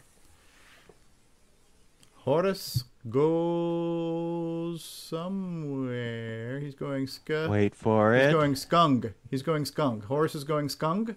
Oh no! Oh, skiing. Okay. Now, with all the advancements we've been doing with cassette loading lately here, this could be done in like a second. Ooh. Oh, I can load this in 3/10 of a second now. You just woke up David. Oh yeah. Oh yeah. Mission accomplished. My high-speed cassette. And this is one where this particular palette actually works quite well for Yes, it too. for the skiing, which is what ours was too. The cartridge, Tandy cartridge. Oh, see, they got the music here. 4 voice. Yep. Joystick or keyboard controls, your choice. All right, come on. Let's see the Frogger. Come on. Let's go. Frogger. Frog it up, man. Okay. They did a pretty good job on recreating the single color sprite characters pretty well. Yeah. Yeah. And they did add some sound effects like Yeah, when you that get hit and crash sound was smeared all pretty over good. the road, and it throws your body out, a little bit of violence. Not bad. Now, unfortunately, the trucks don't actually say software. That was my one disappointment. Okay, so he's got his skis. Okay, that was pretty quick getting across. All right, now this is a little bit slower of all the versions, but okay, but it does give you time to turn. Well, you can control your speed somewhat too. I mean, on all the versions. Okay, so you I can was speed gonna up and say, slow down. but this gives you time to line up your shots too for your aiming. No, this is good though. This is good. I like this. This looks good. Yeah, the hills look better too. So this is a skiing Frogger hybrid game. Yeah, not a bad. Two games you would not think people would want to Would put go together. together. It's like you got your chocolate and my peanut butter, and then there's the finish line. Fin. If this was a French film, I would say fin. Okay, look at that. Cool. Neat. I like that. I like that comparison of platforms too. Same game. Yeah, to be honest, I'd like to see some more of these. We've done a few like a year or two ago. There was one guy that was doing like every version of official Pac-Man, every version of Zaxxon. Yeah. But some of these more obscure ones that were for not the top tier computers, like the C64s and that type of thing, but get some of the ones that were a bit more underground, like the Dragon, the Coco, the Spectrum, etc. Yeah. And doing comparison videos of games that were unique to them and didn't, necessarily get to all the big platforms like the PC or whatever. I'd like to see some more of those. Yeah, so Horace is like the Specky's Cuthbert, and I think Cuthbert is a better looking character especially when you look on those micro deal things, the little kid with the striped shirt, But cool, very cool. Yeah, it was interesting, and I've never seen that channel before. I've never heard of the Finnish group. I don't know if Frodo has or not, but it was pretty interesting to find them. Okay, next up, this is we've had the Nick Marotta Ego Challenge version of stuff here earlier on with the Game On stuff, but now we've got the Nick Marentes version. So Melanie Swalwell, who's an author, is writing a book called Homebrew Gaming and the Beginnings of Vernacular. That's not the full title. Vernacular Digitality. Okay. This is a mouthful. Which is a book about the early creation of games from the 8-bit era in the late 1970s to the early 1980s, and it's done from the Australian New Zealand perspective. So it's talking to authors and games that were produced in that area of the world. So they had to have interviewed Nick Marentes. Yes. Yes, so he gets. Well, you might recognize some of this background art once I zoom it up over here. This is the official launch cover here. That is a TRS-80 graph paper thing there. Yeah. That's the actual graph paper I used for the TRS-80 Model 1 version of Donut Dilemma. Ah. So it made the front cover. Look at that. Look at that. So basically there would be you being the only Australian game developer in the world. It was really easy to nail down all the authors, right? So, wow. I thought this particular exhibit was on loan from the Nick Craig Marentes Stewart's going to be so pissed. How many Australian guys did you find? We got all of them. We got Nick Marentes. Both of them. Yeah. Oh, that's cool. Congratulations, Nick. That's awesome. Hey. Great. Yeah, that's awesome. So the book will become available August the 17th in both paper and electronic formats. Does that mean your price to be on the show goes up now, Nick, since you're... I'm a star now. I was interviewed for this for 8 years ago. Oh, my God. Wow. Yeah, so it's taken a while to research everything in the book. Wow. Yeah. I mean, it took it that has long interviews. to find anyone else. It has interviews and archival research into how the games are created and stuff. And Nick actually ended up being her main case study. That's cool. Yeah. Oh, my special case. You're like the Hannibal Lecter of game design. Is there a cream or something for digitality? I think she made up that word. That's a new one on me. So yeah, I haven't heard that one either. Have your donut dilemma with some fava beans. She discussed public discourses surrounding microcomputers, program home computers, the development of game creators' idea like Donut Dilemma is a case study, wider practice art of hardware hacking with homebrew game beginnings. That's cool. I'm looking forward to this. So this person is actually a professor at the university. It's not just some enthusiast writing a fan book. Right. It's actually a proper historical somebody who's actually reference. educated. Yeah. This could be like on the Coco Fest call for papers. Right? It's sort of up to that level, I guess. I haven't seen the book 1, 2, yet. 3. Okay, cool. But Cool. yeah, this started $35. If I mention your name, do I get a discount? Offer code. I mentioned the electronic version is $21 for Kindle, etc. No, I want a real copy. You say $21 for Kindle? Yeah. I don't know. I'm not sure. Yeah. And it's actually been endorsed by some other professors that have reviewed the book as it was being developed too. So it's fairly very nice. Like Associate Arts Professor of the NYU Game Center, which I didn't even know was an existing thing. Well, this person I think's written a few other books. I think if you scroll down the bottom, so there's a few others which I've never seen, Wizards, but they're into more serious whatever analysis. It's not just a history type thing. It's getting into the core of Like, I mean, since you actually got interviewed, I mean, were you going into like how did you design things? What tools did you use? What exactly does it? A bit, yeah. I don't know what she's written in the book, but yeah, I was questioned at length about how I created all the games and why and all that. So we're still trying to figure that latter question out. For the money, did it for the money? Why? I like Ferraris. Yeah, fortune and glory. Fortune and glory. There you go. So, mostly, I think it's the fame and the money. Yeah, that's right. And the girls. What $50 will get you, eh? Yeah. Oh, it's for the Ferraris, isn't it? Yeah, that's awesome. Congratulations, Nick. Great. Yeah, so she's the professor of digital media heritage. That is super cool. In Melbourne, Australia. So yeah, awesome, dude. We know. So are you going to invite her on to the show? We should. We should. Well, yeah, Nick, if you want to try to contact her to do it before, maybe you do it as a book promo like we did with Glenn Dahlgren. She'd come on and kind of promote the book. Maybe, yeah. That would be cool. Oh well, but she gave you a big shout out up here on the.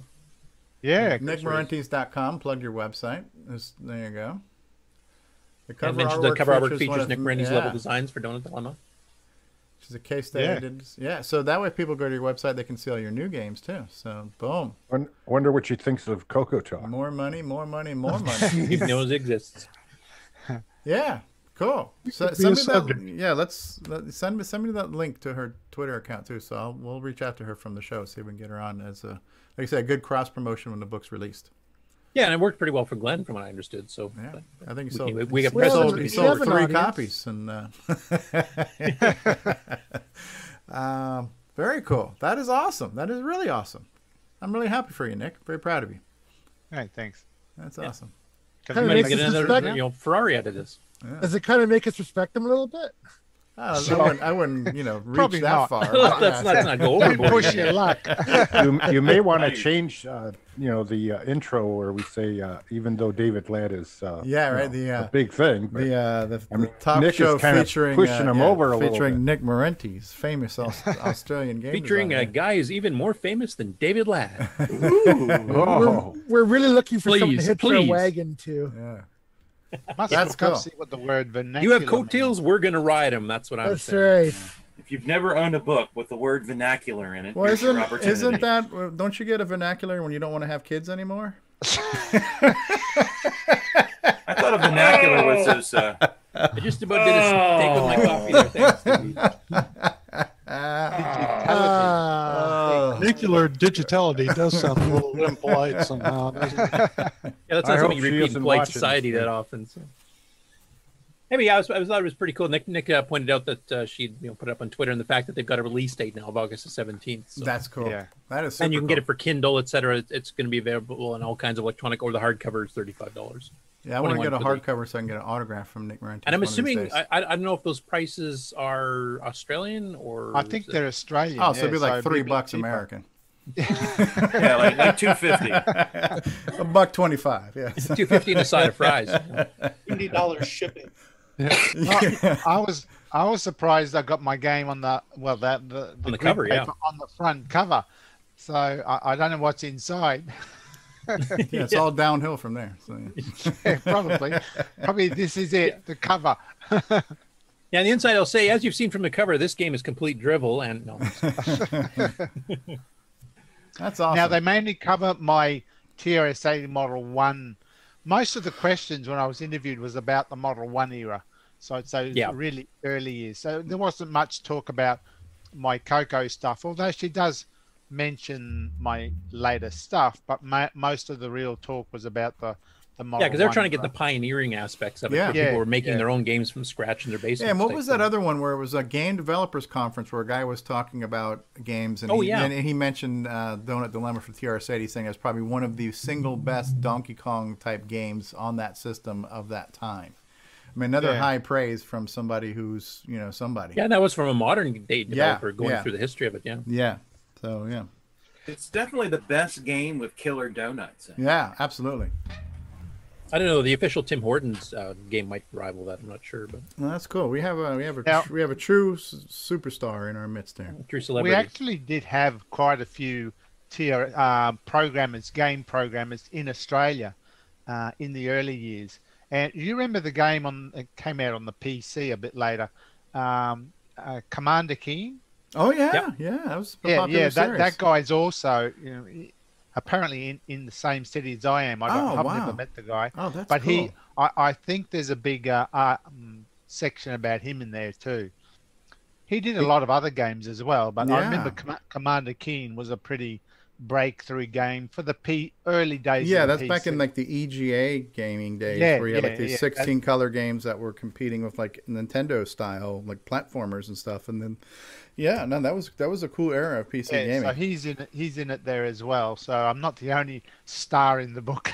Right, you're our star. But you got the cover. You're the brightest star. I got the cover. Yes. I beat him. That's you're right. the brightest star in our universe, Nick. So. Hey, Nick, wait till she finds out your support of EOU, and she'll start another book. I did mention that. Yeah, the trash can could have made the cover. That's the back cover. Well, the trash can serves a double purpose because it's a great looking icon, of course, and it also describes the operating system in general, right? I didn't say that. You're leading the witness. That's it. Asparagus. No, that's cool. That is really, really cool. Okay, so I'll stop sharing and I'll switch over to the regular news. There's not a ton in there, so. Well, Michael Furman will be disappointed. That's why we're ganging it up here, so he has a bit of snooze time. Congratulations, Nick Marentes. Very proud of you, Thanks sir. a lot. Yep. Ooh, Tano Dragon unboxing. Ooh. Yeah. Now this is an old video. This guy reposted it, but it's not one I'd seen before. And I think the original one was done way back in like 2013 or something, so before Coco Talk even existed. So it's actually a pretty good one because this is back when California Digital had all the surplus ones when Tano shut down. They were selling them for years and years. Yeah. So it came with bundled software, a bunch of like CC Writer, and a bunch of basic games. It was all basic stuff actually, which was surprising. But it was basically to show you that if you learn BASIC, you could write some pretty decent code. In fact, the instructions even tell you, like, this was written by a 14-year-old in New Hampshire or something like that. And it had like a word processor done in BASIC and a couple of games done in BASIC and some other stuff too. So he goes through the whole unboxing thing here too. Who's the channel or person? Well, the guy who did the post here is Ivan Rodriguez Garcia, but that's not who did the original video. Oh, okay. And he's got comments turned off probably because this is kind of stolen from somebody else's site. But really? I'd never seen it before. So. Oh, well, that's kind of... Unused since 1984. And here's some of the specifications. Advanced 6809 microprocessor, that's by Motorola. 64K RAM, extended Microsoft Basic professional quality keyboard. And it is a very good keyboard. You get a basic manual, 9 Fast forward to display. the actual unboxing part of it. We know what's inside it. Oh, a home VHF set. An RF switch box. Yeah. I've got one of these still in the box, an too. RCA cable for the RF. Never opened it? Connection. No, never opened it. A cassette cable, which is compatible with the TRS-80 series. So that plugs into the computer, the DIN jack, and then you get earphone, remote, and microphone connections. Mine had And styrofoam you also get stuck to a it, too. cassette with the included software, so you have to supply your own cassette Okay, recorder, Mikey's but they saying do sounds give like you V West the Life, cable who I don't know. and But, tape. Yeah, I know it's not his, but I'd never seen it before, so I just wanted to bring it up. Fast forward a little bit more. It's the same program, except in reverse order. My cassette I label will was mention the light one blue. interesting thing here, and I did not realize this: the bundled software that comes on it. It's a double-sided cassette with the exact same programs on both sides. So it's you not can just new like ones. go to the end and then flip it over and do it again. Yeah, but they're reversed on the other side, so you don't have to fast forward or rewind quite as much. So it starts with Gold Dig and ends on CC Writer on this side. On the other side, it starts with CC Writer and ends with Gold Dig, so that if you wanted to get to the program faster. Oh, interesting. Well, and more importantly, if there was a bad spot on the tape, it occurred on 2 different programs, right? Yeah, so you'd still have your backup copy. On the So other it's one. good on one side on one and good on the other side on the other one. If you look at that label quick, it looks like Licensed to Tandy. Licensed to Tano, but it does look like Yeah, Tandy yeah. a little bit. Yeah, TAN. Yeah, it looks like that. Yeah. Old dot matrix printer. There's your. So it kind of goes through the ports. And of course, the Dragon 64 had both the real serial port and the real parallel port, which is something the Coco never did get. Yeah, one of these days I'll get mine fired up. I ordered the AV cable for it. The checklist, final packaging specification. So this may be just copied from the That's British. the copy of the original Dragon basic manual. Okay. Which I didn't realize had fold-up I'll have to look pages through too. it It and was see if not they just straight write pages. There was color little for you cardboard in it. fold-ups. No, that came it's out. a British manual. Yep, there you go. Definitely the British. Very solid feeling. Yeah, good sounding. Still one of the better keyboards. Box label had the word color as the way we spell it. Right, because this is the U.S. version of it, the Tano Dragon. And, of course, access to 32K. So if I do print mem here... And I had composite. It says I think. The tape is CC Writer. I guess this is using only 30... Screen as you use this program has no relation to how it's going to look when you print it out, especially since this computer can't do lowercase, so lowercase shows up as inverse video. He wasn't too impressed with the word processor until he broke out of it and found it was written in BASIC, and he was kind of surprised by that. And the games are very simple. Obvious exits north or south. Text adventure. North. Yeah. This actually wasn't a bad text adventure. This was commercial for a while in the early 80s. Rainbow, Charles Forsyth used to sell through the Programmers Guild, which was his company. He also did Pack Droids and a few other games too. Ninja Warriors, Ninja Warriors, another one he did. And the rest of them are just basically basic games that people contributed to Tano for free, basically to throw on. Get one color. He loaded a Coco game here, but then because of the way the keyboard's mapped, the controls don't make any sense because the Dragon uses different scan codes than the color computer. Okay. So that's cool. Moves the ship. Oh yeah, there's the it's kind of interesting AV cables. Does it come with AV cables out of the box? Because if it did, I bought shit I didn't need. So I ordered. Wouldn't be the first time. Okay. All right, cool. I think it came with the RF and the RF cable, not the RF box. Because I had actually ordered mine from somewhere in the UK, the Dragon AV cable kit. Cool, very cool. Next up, Fred Brovancha has put up a new video. We talked about on a previous show that he's doing this thing on the Coco where you can read the ICS calendar files that iCal and a bunch of other things use. Mm-hmm. So this is an update video. Showing that he can download a calendar file to the Coco over DriveWire, directly off the net, and then run it through the filter program. And he's actually going to have it setting alarms based on that if you want. So if you have a certain appointment or something you want to grab off somebody's calendar, you can actually have the Coco sit there and beep at you and let you know. I won't play the whole video here. You can. It's almost 10 minutes long, but go check it out on Facebook. Very, very cool. There's the other posting of that. Yeah, DriveWire is a great conduit to get stuff into your Coco without having to worry about getting the Wi-Fi modems and all that kind of stuff. So. Or having to do SneakerNet with your SD card. Yeah, Switcheroo cable for my Tandy Color Computer 3. Is this Canadian Retro things?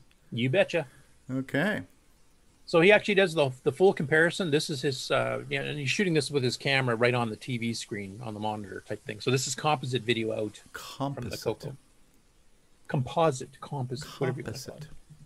Composite colors. Composting, whatever. Yeah. RGB signal out of the switcheroo. So we're doing it this way. Now this is low-res graphics. And then he goes through the text comparisons, like 32 column, 40 column. When you just still pretty readable. And then you get 80 column, and it's now this is composite here. This is composite. 80 column mode. Yeah. In composite. Oh, so that's the before switcheroo. Everything we just saw there. Okay. Yeah. And here he mentioned, I think a few people mentioned, Jason can pipe in this too, that you have to get a decent converter. There are some converters out there to do crap. Yeah, yeah. And this you have to be careful that you're getting a SCART to HDMI converter that does RGB, because there's a lot of very inexpensive ones, very cheap ones that only do composite. Yeah, and that doesn't give you any benefit at all. No benefit whatsoever, right. So here he is showing the extremely complex procedure of plugging the one cable into the bottom of the Coco. 27 easy to follow steps. That's it. And hooking it up to the computer. You got to plug in the composite feed. I like when he first tried it out there, he forgot to plug in something. Yeah, he forgot to plug the monitor into it. Yeah, that's what it was. Started, nothing. Oh, I forgot to plug my HDMI cable in. That was... Now look how clean that is. See, that is super clean. So here you are, that same screen that was all fuzzy. Yeah, look how clean that is. Now, any of the patterns you see are because he's using his video camera. Yeah, like the moire patterns you're seeing in the background there. That's not what you see. using it live. That's just because of the scan. I see those all the time. That's why I take medication. 32 column mode. It's part of that color blindness we were talking about earlier. Yeah. Sorry, I can't hear you. I'm colorblind. What was that? I can't hear a thing without my glasses. Okay. Yeah. So this is 80 column mode. Look at that. Look at that. It's not even fuzzy at all. Yeah. Wow. Imagine I know that. there was some discussion on Facebook that if you have the direct RGB to VGA solution like that Cloud9 was selling, Alan Huffman. That's not direct, though. It's an adapter. It's an FPGA adapter. The direct, there's actually, you can do a direct cable that's passive that you do the 15 kilohertz VGA, RGB to VGA. And my understanding is the quality on that is a little bit better than even the SCART solution, but it's also not available right now, and it's, I think, a fair bit more expensive, and it doesn't work with every retro system. It'd be unique to the Coco, wouldn't it? Well, that particular one. So yeah, the Coco provides analog RGB signaling, and I am not a hardware guy at all, but I did save a bunch of money on car insurance. But Jason Reichert has made for me a handful of cables to convert things from one format to another that were all passive cables. So Jason made a cable for me that I could plug my Coco 3 into my Commodore 1084p monitor, whatever the hell it's called. And he made another one where I could plug my Tandy 1000 into that too. So if you understand how RGB works and what the voltages are and blah, blah, blah, all electronic talks, you can do it with straight through cables, assuming that there's, both systems support some flavor of analog RGB. Now in this case here, with this is RGB to SCART, and SCART is also analog RGB, and then that box converts SCART to HDMI, which becomes digital RGB, right? So that's why we need that extra box in the middle. But the discussion that came up on Facebook, somebody was asking the question, what's the best way to get, RGB or VGA out from your Coco or whatever? And Alan Huffman brought up a product that existed in 2016 that hasn't existed since then, but he said that that's his favorite way to look at 80 columns, and that's fine. But I don't think anybody's had a problem with 80 columns on the switcheroo. No, it's very readable, and this is not exactly the best color choice you'd want to pick for 80 columns, whether you're on RGB analog, like a real RGB analog monitor, or if you're on VGA or anything else. I mean, there's black on a bright green is not the easiest to read to begin with. Yeah, but no, it's there's lots of ways to do it, and this is definitely one of them. And then the toggle switch is a nice feature about this one too, because here he is playing it in Biscuit. This is coming out in RGB mode, so you're getting just straight black and white, which is what the mode originally was supposed to be. And of course, we get artifact colors on NTSC. And if Jason wants to give the technical explanation, I think you're tapping the composite signal or something. Or... Right. What's happening with that SCART converter box is for your video sync, it's actually expecting a composite sync signal. Compared to the separated vertical and horizontal sync signals on the Coco 3 RGB port. So instead of building an additional circuit for a sync combiner or something like that, what I went ahead and did was just use the composite sync that was already on the back of the Coco 3. And so it uses that for the sync on RGB, but the advantage to that is if you want to tell the SCART converter box, instead of look at the RGB pins, just look at the composite signal, you flip the toggle switch, and that's how, and then you are looking at that straight composite signal, and that's how you're getting the artifact colors. Now the F1 key still works for setting between the two different artifact on colors? The Coco 3. Oh, absolutely. Yeah, on the Coco 3, absolutely. Yep. No difference. You're just looking at that straight composite signal with really no changes other than just being converted to the HDMI, just like the RGB signal was. And that's another thing. I mean, talking about the VGA solution that Alan was talking about, is that VGA is starting to go on the wane right now. I mean, a lot of TVs don't even come with VGA connectors anymore. They're just straight HDMI, and that's it. And right. And the real multi-sync monitors are kind of going away as well. You're the ones that handle the 15 kilohertz or whatever. Yeah. Right. You're supposed to do all your conversion before it gets to the monitor, and boo. So I think personally, my personal opinion on this, and I'll make that disclaimer, it's my opinion, is that the HDMI is a bit more future-proof using something that converts to HDMI, because that is where the TV market is going, and VGA is starting to slowly disappear. Now, that being said, if you have a VGA monitor already, then a VGA solution is right up your alley. And honestly, like I have the Coco VGA, And I when I use it most of the time, I plug it through a capture device to look at it on my computer. But sometimes there is some nice analog elegance to looking at these things on the CRTs with the analog output as the good Lord intended them. And so looking at that Coco VGA on a VGA CRT monitor, it looks really cool. It's very that true classic feel that you like from a CRT. And to be honest, I mean, my Coco in my other room here, I still have my Magnavox analog CRT on it. I don't have any of the fancy stuff on it. Yeah. So, when you ask what's the best way, I hate whenever you want to say the best, because there are multiple ways to do this. Well, it's the best for the person that's asking the question. So best is relative, right? But the switcheroo is a great solution. There are other solutions, various passive cables you could create. And then there are honestly, when the Gimme X comes out, that's going to be probably one of the best ways to get good VGA. I can vouch for that. Right. Because there we go, flipping the switch. Boom. And there's your artifact colors. There's your artifact colors. Look at that. Picture in picture. What a professional video producer this guy is. Yeah, that's why he's not on the show too often, because he's way past us as far as professional production. So I think this is my new favorite video on YouTube right now. Oh, really?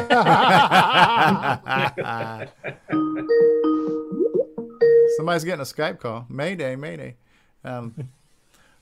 Cool. Good job there, Canadian Retro Things. Yeah, it sounds good. It's really good because it shows you exactly what it does, compares what the original output looked like versus what it looks like now going through the SCART. It goes through how the switch works, etc. Right. And I've converter box. And I've asked this question before. Maybe some of you hardware gurus could chime in, but I always wonder, why is it that when people are making these projects, and this is what we have to realize too. Let's keep things in perspective.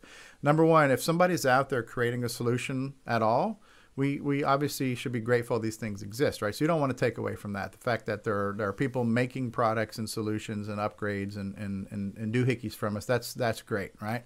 But I always ask myself, okay, well, why is it that the keyboard adapters that have existed in the past were only PS2? Why, PS2 is old. Why aren't they doing USB? And then why is it that we have these things that only output VGA? VGA is old. Why aren't we doing HDMI? And then I've heard some technical explanations why. Number one, I've heard to put HDMI on a product, you have to license HDMI. Yeah.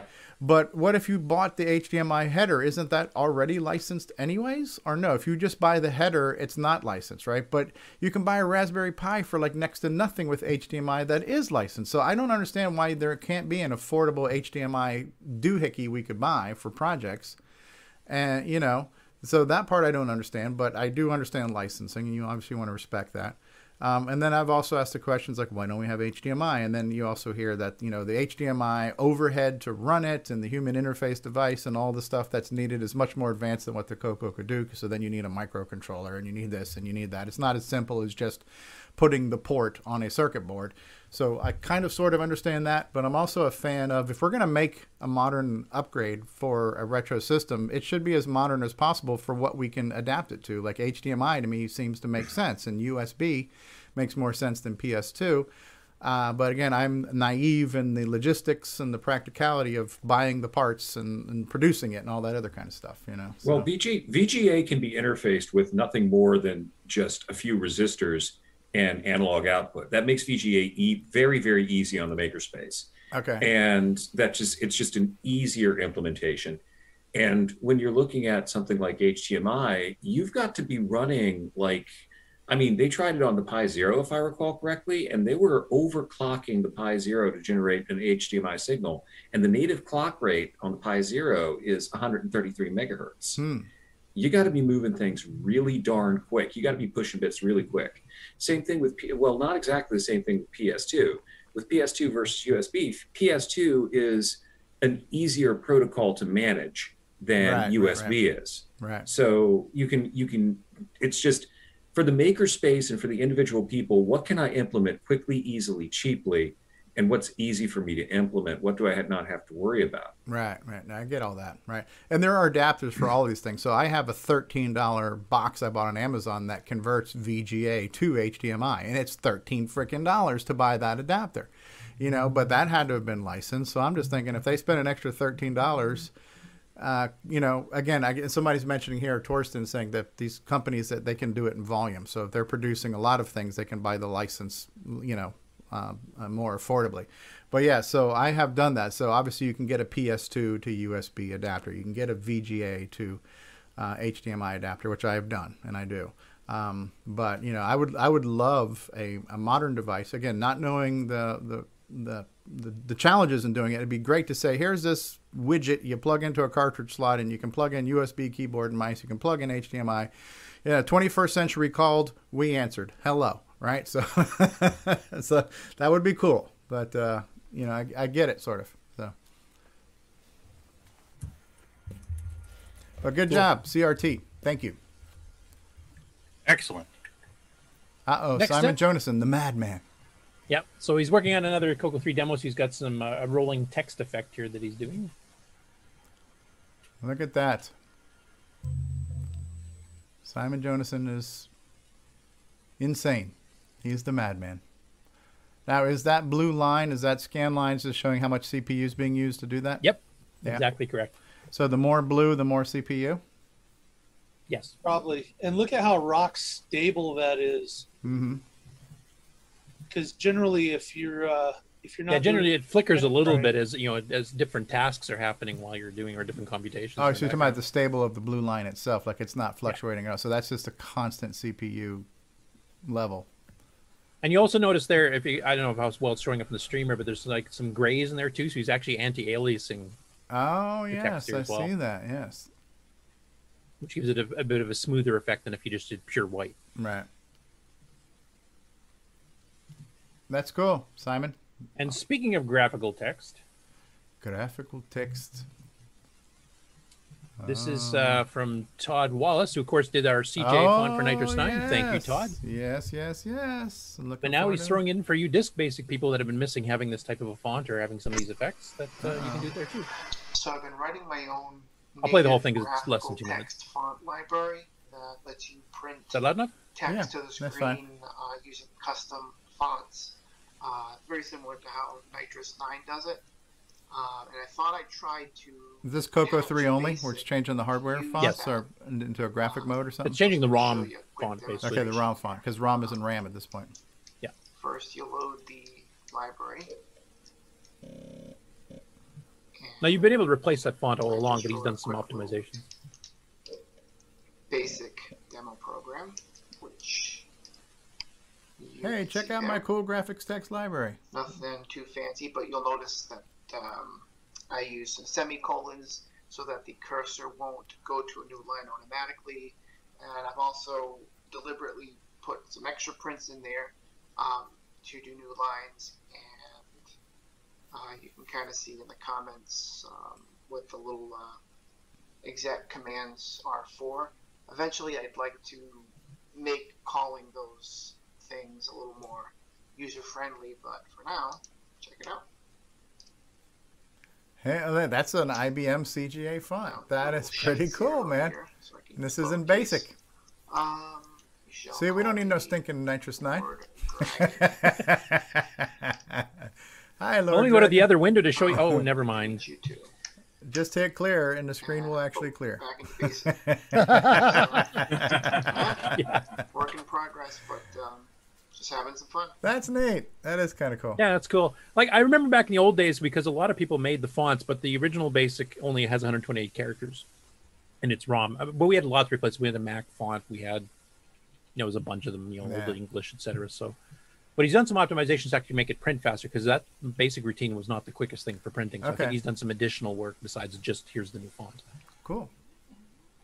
So that would be like on the H screen. That's not a graphic screen. That's the hardware text screen, right? So if you it's H screen. The original one simulates the Gimme's hardware font pixel for pixel, but it's on the graphic screen like H screen 2 or H screen 4 or whatever. So, and this is one of our Brazilian friends. Yeah, so we actually featured him last week when he was covering one of the other Coco style clones here. So this is a different one. This is the Codemex CD6809. And once again, it's. I'll be happy to translate for you. Every time I hear a near English sounding word, I'll repeat it for you. In full English. Anyway, he goes through a bit of the history. I'm thinking he's going through a bit of history. I honestly don't have a clue. You can kind of see a zoom up here. It's actually got a power light. I don't know if that was stock.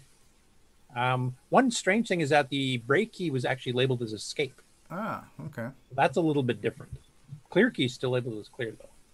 The brake key is not red? Nope, how are we supposed to find it? There's one of the ads for it with disk drives and the screen and the printer with the famous James Diffendafer hat. Oh, wow, look at that. And then there was a mention, this is from a magazine in Brazil that actually did mention it down on the bottom. You can see Kodak CD 6809. It's Nolan Bushnell on there. Totally unrelated to that. But there's its logo, which actually had full, broad colors on it. Yeah, look at that. Cool. Nice Manuel. That looks like a Model 1 screen almost, that TV thing there, right? Then we got some program samples. Yep. Complete from a line printer. Some little explanation stuff.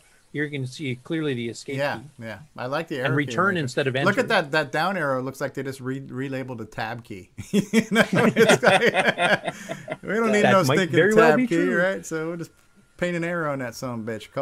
Call it down. One thing I find fascinating about the Coco clones, like whether you're talking about Dragons or Codemex or some of these other ones we've seen, the Sampo, a bunch of them, all of them used real professional style keyboards except the Coco. Right. That was the one place Tandy really cheaped out, and nobody else did. So, why did Tandy do that? Spoiler alert. Well, I mean, honestly, Tandy sold more than the rest of them combined, so maybe they were right. I don't know. But they did gradually improve the keyboard. I mean, the Coco 3 keyboard's pretty good, but it's not this good, and it's not as good as the Dragons. This is like a full stroke keyboard here. This looks like an Apple or an Atari or anything else for that matter. It looks like a real keyboard. Stroke keyboard. Stroke. There's your power on LED, which is a nice little feature. Nice feature. Not a lot of the clones got. And he's kind of going. That's see where it says reverso in English. That means reverse. So that's how you would switch. I'm glad you pointed that out. I wouldn't have had a clue. Stevie Stroh, foreign language class. That's how you reverse the video. So they have the VDG hack on a toggle switch there, huh? That's the reset key there. And that's That's the connector to your expansion. Yeah, your expansion connection there. That one looks close enough to French. Even I understood. That one says insert something. Does that leave it up to user discretion? Yeah, insert something here. Figure it out. You figure it out. Right? And some guy put all these together with a screwdriver. Yeah, and that one goes to canal 3. So if you have more than one canal, then this goes into your third canal. So I bet that's channel 3. Yeah, or it could be Mars. I'm not sure. They had canals there, didn't they? Or it's the Panama Canal. What do I know? Panama. One thing I find interesting though is the expansion slot's not a recessed slot like it is in the Dragon or the Coco. It's actually one that sticks out that you plug your cartridge into. It's not an innie. It's an outie. Wow, you really know your Spanish well. That way you can dislodge it easier and blow the CPU easier. That's all. There's your RS-232 and your joystick, and then what the hell is a grabador? Printer. Oh, is that what that is? Okay. Yeah, as in engrave. Engrave. Ah, there we go. Thank you. So somebody knows something here. RS-232C. That means yes in Spanish. C. Do you have RS-232? C. We do. C. Oh, thank God. Joystick DUR and ISO, does that somehow mean left and right? Yeah. DUR. And this is between diesel and unleaded? Is that what's going on?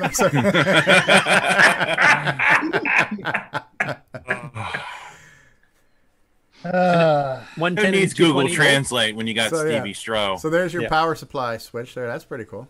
All right. All right, I get a little teardown of the keyboard here. Okay. Oh, that's a beautiful keyboard. That is. It's gorgeous. I miss spherical keycaps so bad. And a little bit of bodge wiring stuff there. I'm assuming that must be a composite or something. Could be. I'm not sure what that is. But maybe it's because the chips are the same as we used to. It looks like very similar to a Coco motherboard. But not identical. They didn't actually clone the motherboard literally clone it like. I love the cartridge connector on the board, and then it goes to the goes to a ribbon cable out to the back to that right stick something here slot. So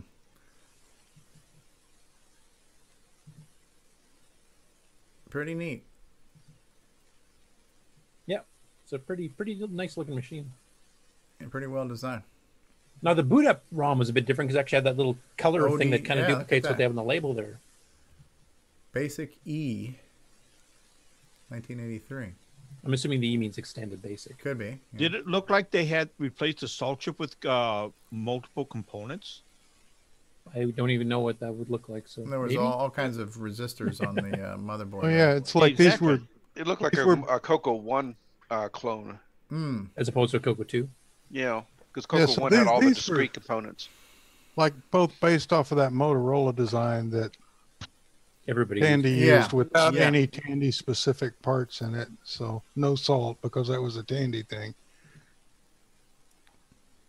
I do like the fact they did that little, ribbon of color and there. The color burst looks a little bit different. I don't know if that's because it's not NTSC or something else, but yeah, those are not normal VDG colors we're used to seeing. That almost looks like a Coco 3 in composite mode where everything's off a little bit, Yeah.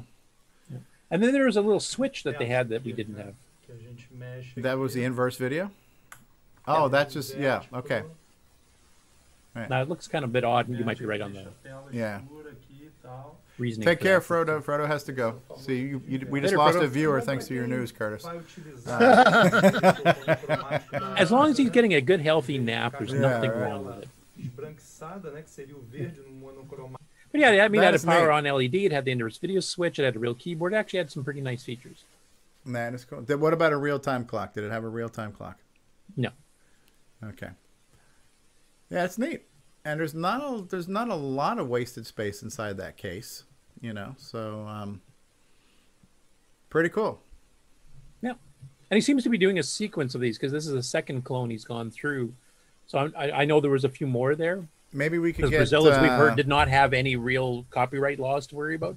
Right. And maybe we can get somebody like Erico or Federico or something to translate for us just so we could know what fully the people are. Or maybe we can even ask him if he's bilingual, if he could give us the Americanized version of it.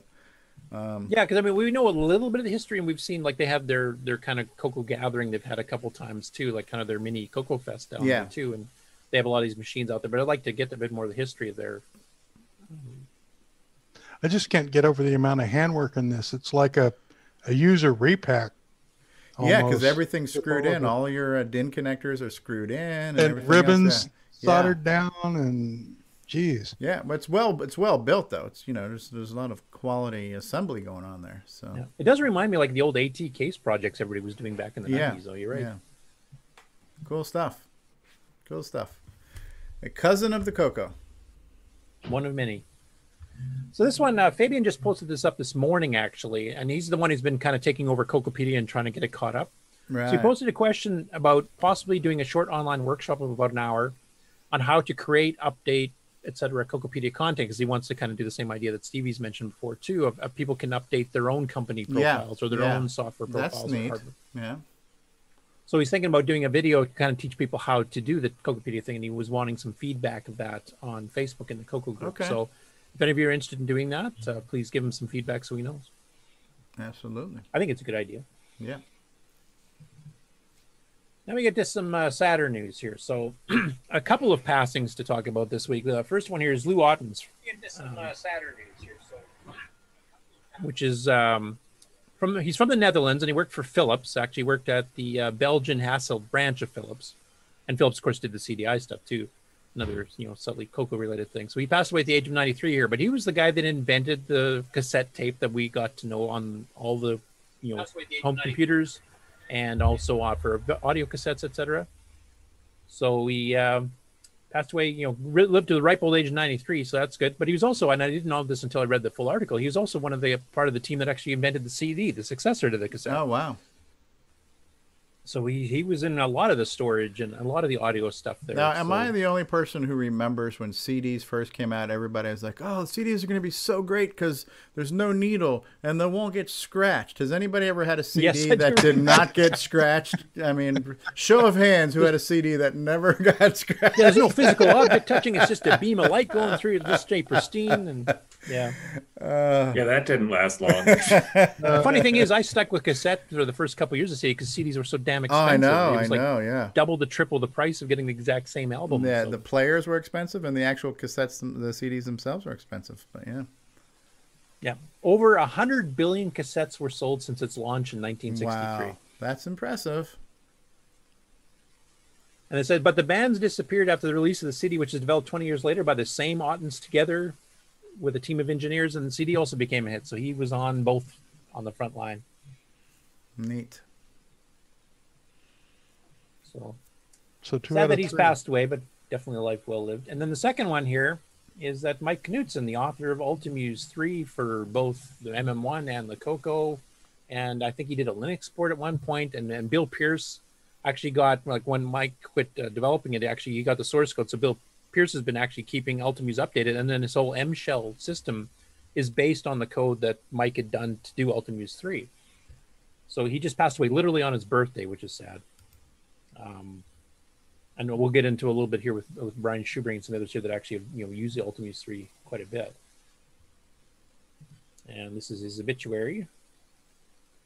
I'm going to probably leave a comment here. I mean, I don't know the family at all, but I had met Mike a few times. I wouldn't say we were great friends or anything, but we did chat occasionally at Rainbow Fest and Coco Fest. And I did buy Ultimuse 3 from him when it was being sold through, was it Second City Software, I think? Brian, you might be able to correct me if I'm wrong on that one, but we'll leave something just to let them know from the computers, Coco side of things, that a lot of us are thinking of him. No picture? No, they don't seem to have one on the site. I remember he has his little thin beard and stuff like that, but this is a sign of the times. You can join the funeral service by a Zoom meeting. That is, and there's the passcode is there too. So I mean, hopefully they're not going to get any Zoom bombers on this. But yeah, that is a sign of the times now, where because of COVID and everything else, we're virtually attending services. Yeah. So, but rest in peace, Mr. Knudsen, and thank you for your contributions. Absolutely. Wow. Yeah, and with this, I'll stop sharing. And Brian Schubring, if you can bring up Ultimuse 3, for those that don't know what it is, just to show what his, his pride and joy program on the Coco 3 was. No and pressure. It was actually the MIDI entry program. And we've got some other ones like Coco MIDI Pro that do like live recordings and stuff, but this is for entering sheet music. And he's doing this by a command prompt. He doesn't need that sissy pants ease of use thing. Though you can do it either way, of course, because that OS is flexible. Y'all can hear me. Okay, yeah? Yeah, we can hear you, Brian, yes. Okay. Copyright 1989, 96, Michael J. The welcome screen for Ultimuse and that. Driver edition with enhancements and mods by Bill Pierce. Yeah, this is the latest version that Bill Pierce had released. I think, last year or so? Yeah. So he's had a few releases, actually, because Mike kind of got out of it about a decade ago, I think. And let's just... Disney, you're picking the most, hard-hit copyright strikers on the planet. Good job. Yeah, well, what I had. But mind you, if you just show the score, I mean, that's mainly the thing that Ultimuse was. It wasn't just the player. That's really cool. Whole new world. Yeah, this is the one that I moused in myself from actually a good version of the piano score, and then I watched the movie probably just this one section for the song about 3,000 times. Just to get the nuances and stuff in, because I broke it all apart to get different pieces in. I moused it all in. And I can do another... Yeah, if you want to play a few bars of this, that's fine. I'm not worried about the evil Disney Corporation at this point. Tell me if it's coming through. Uh-huh. Is it? Not yet. A whole new world. Like how you have all your notes down there. Very graphical, right? Yeah, I mean, Ultimuse supported up to 16 tracks at once and had a percussion clef and treble clefs and bass clefs. Actually, I think it had 4 different clefs all told. So you could actually program the drums on its own separate clef and switch instruments between as you were jumping around. So you could use more than 16 instruments in a piece. Yeah. Is the music coming through at all or no? No, Brian. No music. Interesting. It should have. But yeah, visually this is very nice. So this is not even in the super high res, or is this 80 color mode? Is this 640? Yeah, this is 640. Oh, okay, okay. 642 color, if I remember. Are you using a switcheroo? Yeah. And it's not fuzzy at all. Look at that. Okay, I hear it faint in the distance, but I think it's being picked up by your microphone. No. I just heard there. Unbelievable. And if you've never been to Cocoa Fest, this would be in rotation at Cocoa Fest. Yeah. As well as the country anthems at the beginning of the show. Yeah. All done in the Cocoa. And a lot of those moused in with Ultimate. Yeah. Well, I better kill that before we get dinged. Ding, ding, ding. We're being pulled off the air. And you can scroll through the music score. Bolt of lightning has just struck my house. Just use the keyboard. And here, and the whole new world. And this is a pretty. You can do all sorts of controlling tempo, the volume. You can actually do a gradient volume where it swells, then goes back down just by using the music notation that's built into it. It's a really, really powerful piece of software. Yeah. The nice thing was, too, it didn't require much hardware for you to mouse something in and then play it. You could just literally get a cable from the Bitbanger, plug it into your synth, and away you go. You could do that, yep. Or use the MIDI pack, which I've got a couple. The MIDI pack's better because it doesn't tax the CPU as much. You can multitask way better. So much, yeah. It's definitely so much better. And it's definitely better than trying to go through, in a lot of cases, if it's a real busy piece, if you're trying to do it through DriveWire, it works, but it does tax the data stream from the computer through DriveWire, and that you do tend to get some real slow pieces if it gets real busy. Yeah. At least that's so if you want to use this like in a professional setting, you definitely would want one of the MIDI packs. But if you just wanted to fiddle with MIDI and you got a MIDI synth, like a cheap Casio somewhere, all you had to do is just make a cable for like $5-10 and this software, and away you went. Yeah, exactly. And everybody can see where my stack is over here. Yeah. Of equipment. Then of course, then I've got. If I'm not mistaken, I think that stack's about to overflow there, Brian. Then of course my Cocoa up over here and stuff all over the place. Wires, gizmos, gadgets. All the above. So yeah, all the above. Yeah, it's my mad scientist room. Yeah, that's awesome though. Yeah. Anyway, a big thank you to Mike Knutson for doing Ultimuse and being a supporter of the Cocoa and OS9 communities and the MIDI community. Yeah, he came up with MIDI converter software. He did all kinds of stuff back in the day. So. Right. So for those of us who are into more of the gaming and the entertainment side, there's a lot of games we could say that made us proud to be Cocoa owners because these games showed off what the Cocoa was capable of. But on the slightly more serious side, being able to do something like musical composition, that is something to make you proud too, right? What the Cocoa was capable of doing, and this is definitely a product that would definitely be described as doing that. Showing off the power of the Cocoa, making you proud to own a Cocoa. Right? Out of all the third-party programs that I would consider commercial grade for OS9 back in the day, that weren't from Tandy, Tandy had quite a few of them, obviously. I would rank this one and MV Canvas as the top two. Like those are ones that you would put up against anything else at the time. So because other than that, it took like an Atari ST, which was a 16-bit system, of 4 times the cost to be able to do MIDI with the proper timing and everything else around that time. And I do know bands back in the late 80s, early 90s that actually took this around. They took a synth, they took their Cocoa 3, they set it up, they ran it, and it played the drums or whatever for a 1 or 2 piece band. The guys from Lambda Lambda Lambda, the Tri-Lambs Bill Pierce is one who did that. Yeah, Tri-Lambs from Revenge of the Nerds did that. So. They just showed the audio spectrum analyzer. Yes, exactly. Yeah, and the biggest accolade I've heard lately, actually, we showed this to Boat a few weeks ago here, and he's a music teacher. That's his job in school, and he was actually quite impressed that the Cocoa 3 was, performing MIDI stuff at this level, and how well the actual interface, the software interface, was for it as well. So that's a plug from somebody who actually knows what he's talking about, unlike me. Jason Reichard's asking to join. Should we admit him? I don't know. Put it to a vote. All in favor? Okay. All right. Is that all the news, Curtis? I believe it is. All right. Yep, that is it. So we're going to take a brief break. We'll be back with project updates and acquisitions, and we'll be talking about a project from Eric Canales, a development environment for the color computer that he's working on. And I think Henry Nick might be chiming in on that. That's the development side. I'll show a little quick something I threw there. I wanted to have more time. I just got muted. How the hell did I? Stevie's audio. Yeah, Stevie's audio. I just got muted somehow. It said the host was muted. Okay. Anyway, so yeah, we're going to show some stuff off after the break, and we'll talk about project. Brian Weasel's not here, so these acquisitions probably won't take 9 hours this time. So, all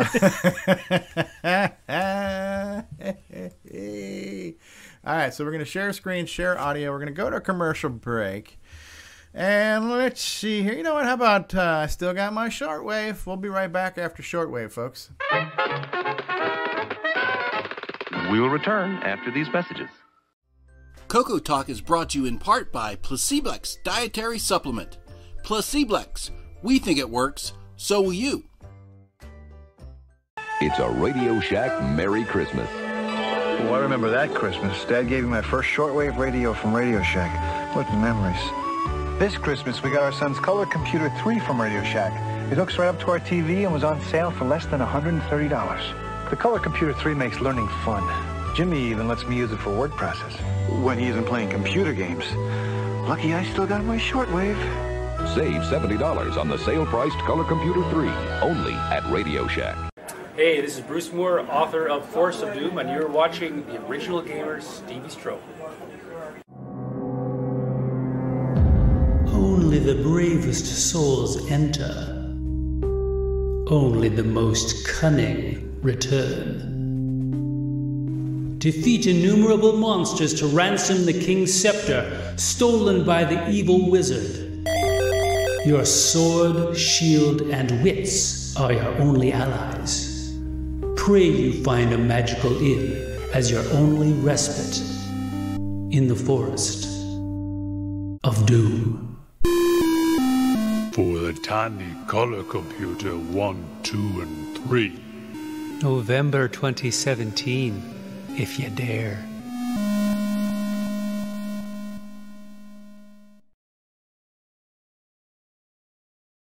This is Ken Reichert, author of Nightmare Highway. Nightmare Highway. And you're experiencing Coco Talk? Just when you thought it was safe to go back to Coco Fest. Nightmare Highway. Nightmare Highway. Coco Fest Edition? Still low resolution, still digital to analog converted sound. More machine language. And basic. Nightmare Highway. Nightmare Highway. Now includes the power of Terry to clear the road ahead. Nightmare Highway. Nightmare Highway. Available as a DVD-ROM with all my past games as an alleged bonus, including my unreleased 4th Rainbow Adventure Contest entry. Unreleased for a reason. Nightmare Highway. Nightmare Highway. Get your physical or digital copy at cancanmakeit.com. Now you've really paid too much. Nick Marionettes on electricity. Crikey! Electricity's a fad. The biggest market is with open flame. Brought to you by Nitrous 9, Ease of Use Edition. Hashtag OS9 Forever. And that was it. That was it. So we decided to title today's show Superior Programming because we're going to show you definitely a way I have a question where first. we can do that. And Ron Delvaux has a question, everybody. Ron Delvaux, what is your question? You know, you said superior programming. Now, in our production of this Coco Talk show, do you think we could get a better copy of Radio Shack commercials that aren't so fuzzy? That would be great, but I don't know any. So aren't they out there anywhere? The truth is out there, but I'm not sure if better fidelity commercials are out there because they were, they're probably taken off of people who had them on a cassette tape, so we had a low fidelity master. VHS. So, yeah. You'd have to try to find the masters. VHS was only 225 lines of resolution. So VHS was crap. It's a great question. They are horrible. Yeah, well, they're the best that we can get considering what's out there on the internet. So Why don't you, Rondovo, make this your personal crusade to find us, the high definition masters? It's probably because they're TV quality. Yeah, TV. Yeah. So people have taken VHS copies and then digitized those, analog to digital stuff. But yeah, recorded off air. They could be better, but they would mean we'd have to go back to somebody who had a good, clean master tape and do a good high definition scan of that. So if somebody has those somewhere, then we should definitely do that. But I had to scrape the internet for what I could find. Besides, we're a retro show, kind of. Yeah, fits. so it's a retro. True. No, good so question. Why don't we make our show real fuzzy, like you were in the beginning when you first had your background on? Well, our facts are still fuzzy. So that's have lunch with. Yeah, really. Yes. All right, asparagus on that now at this point. Okay, so we are now up to updates and acquisitions. So we'll probably save Henry and Eric for the end. So did anybody else acquire anything this week that they want to show off? Okay, so Brian, the music man, is waving his hand in the air. Brian? Yes, I am. Okay, can you hear me now? I can hear you. All right. Well, let me get to this. Has been replaced finally. I no longer have to use a solder sucker. Okay, that's Curtis's curling iron, right? Yes. I'm not going to show the unit because I got it installed already on my bench and that, but I picked up. You posted this on Facebook, I think, right? So you have a Exactly. variable temperature. I picked up one of these, so I can now solder and unsolder, hopefully flawlessly. Okay. I've already tested it; it works out good. Is that even possible? I don't understand the concept. So are you doing flawless soldering? Are you doing 6309 upgrades then? No comment. I have done them in the past, but now I can get back into pull out my repack of my cocoa from way back when. You remember that, Curtis? Yep. And I can get back into that, and then I can figure out what the heck is wrong with it, why it doesn't want to boot up. So. Okay. Yeah, those things are beautiful. Good luck. Well, I had the full SCSI system and everything in the thing, all in just one nice PC case. Yep. That's all I got. All right. Well, thank That's you for cool. sharing. Yeah. It's got a desolderer. Who else has got something they want to show this week or talk about? I have one update. It's not cocoa related, but so Mikey, first off, how was the news this week? Is everything you wanted and more? I had a great time dusting, mopping, not paying any attention, exploring your inner eyelid.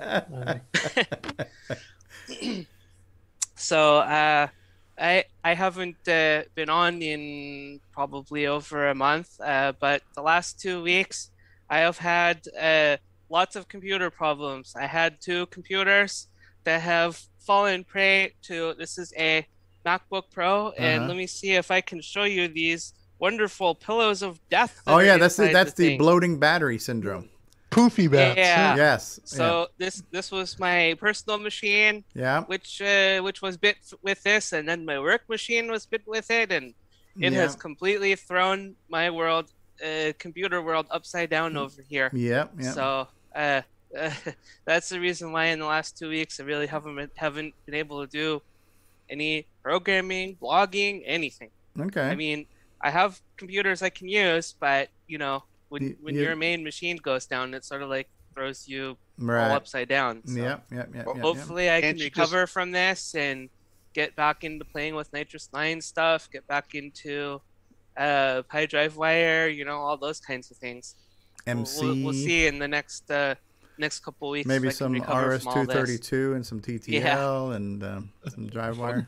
Okay. Well, can't you just unplug the battery and use the cord? No.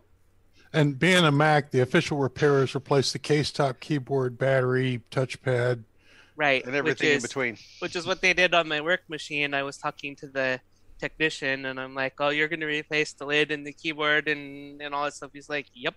But, this machine here is just, I converted it to, so it absolutely does not run without the battery. Of course, I can plug the power in, but it boots and then it crashes. So I've converted this machine into a virtual machine, and anyway. Yeah, there's like 17 power buses on that thing, so everything has to be perfect or it won't boot. Yeah. All right. Well, that's my non-Coco update. Okay. I've last 2 or 3 weeks been stuck in this loop with all the computers going down one after another. Neat. Thank you for sharing. I had to do that to my Dell not too long ago. Now, my Dell was not that unibody aluminum case, so it was plastic. And when the battery bloated, it actually popped the bottom plastic panel off of the Dell laptop by doing that. So that was my little indicator that the airbag had deployed, So yeah, these machines, when they don't rest correctly on the table, they rest pretty nicely on the feet. When it feels a little wobbly and my table is pretty square, it's like, uh-oh. Right. Right. All right. Anyone else have an update or acquisition they would like to share with us? Anyone? Bueller? Going once? Going twice?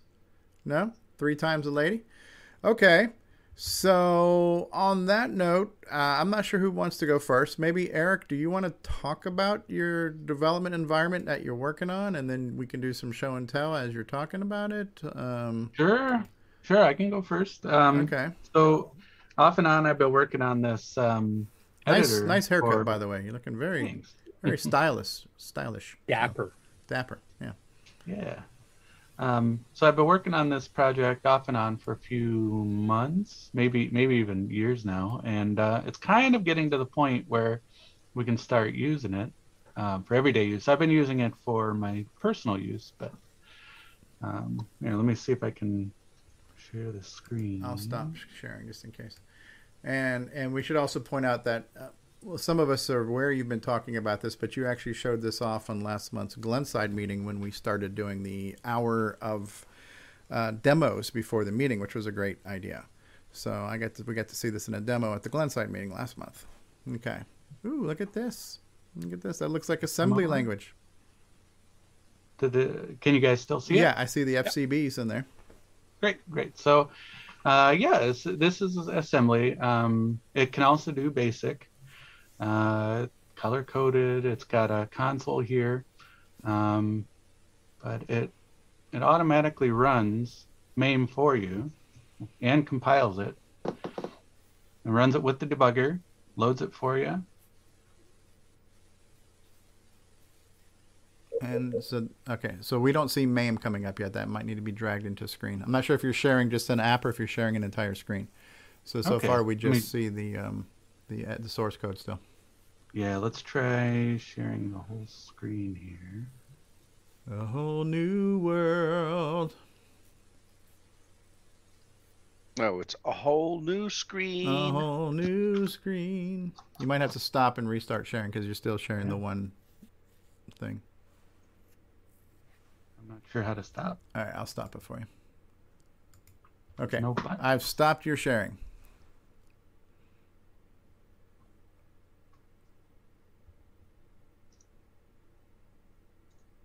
All right, so now you're seeing... Okay, now we see the Stargate. Okay, now I see the editor. Someone else. Right, there's the source code. You guys out of the way. All right, so we're gonna run it. I can press compile and run. It compiles it in LWASM, runs it in MAME. And it brings up the debugger. The debugger for me. And it does a load M and an exec.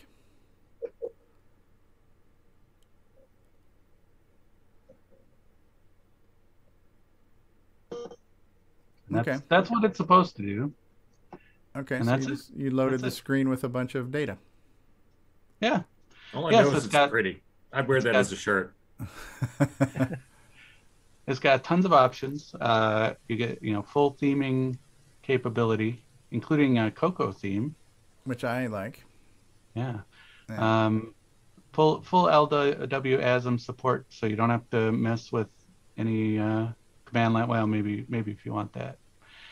It uses image tools to build the disk for you, which runs automatically after the compiler runs it.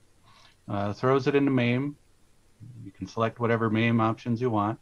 1 screen, 2 screens for the Coco 3. You can choose any computer system here on the list, or just find your own ROM to run. And then there's more options: floppies, ROM, Orchestra 90, floppy disk. Yep, Orc 90. All this stuff. Orchestra 90. Now, do you have an 8-slot MPI we can put on this by any chance? Or? Well, I don't think MAME supports an 8-slot MPI. David Ladd would like that. So if you want that support, you got to talk to the MAME guys. You can change the auto boot command, so you can that's like the post load in the project. So if you're editing a basic program, you could just take which is I'll show mine and when he's done. So I've set mine up to run basic just as a kind of show that it worked type thing.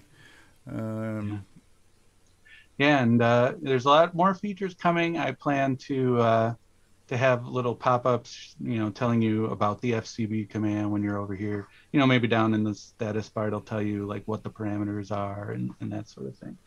So it's just to help you, program. And I found some of the other IDEs a lot more complicated to use. I like to program, hit F5, and just have it run.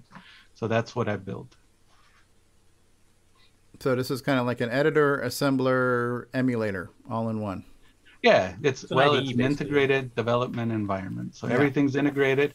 It automatically installs it for you too. So if you get this out of the box, it doesn't ship with MAME and LW tools. You got to install those. So I built little wizards to help you install it and configure it in a way that the IDE kind of likes. But it's that'd still, be nice because a lot of people have been trying to just download MAME raw, and they're new to the Coco, new to MAME type thing, and they're getting hopelessly lost trying to do this. Yeah, and this runs MAME, runs the installer, puts it where the editor kind of likes it, lets you do the ROMs next. So I'll show you that process. Right. So it downloads MAME, and then it downloads all the Coco ROMs from the archive. Right. Right.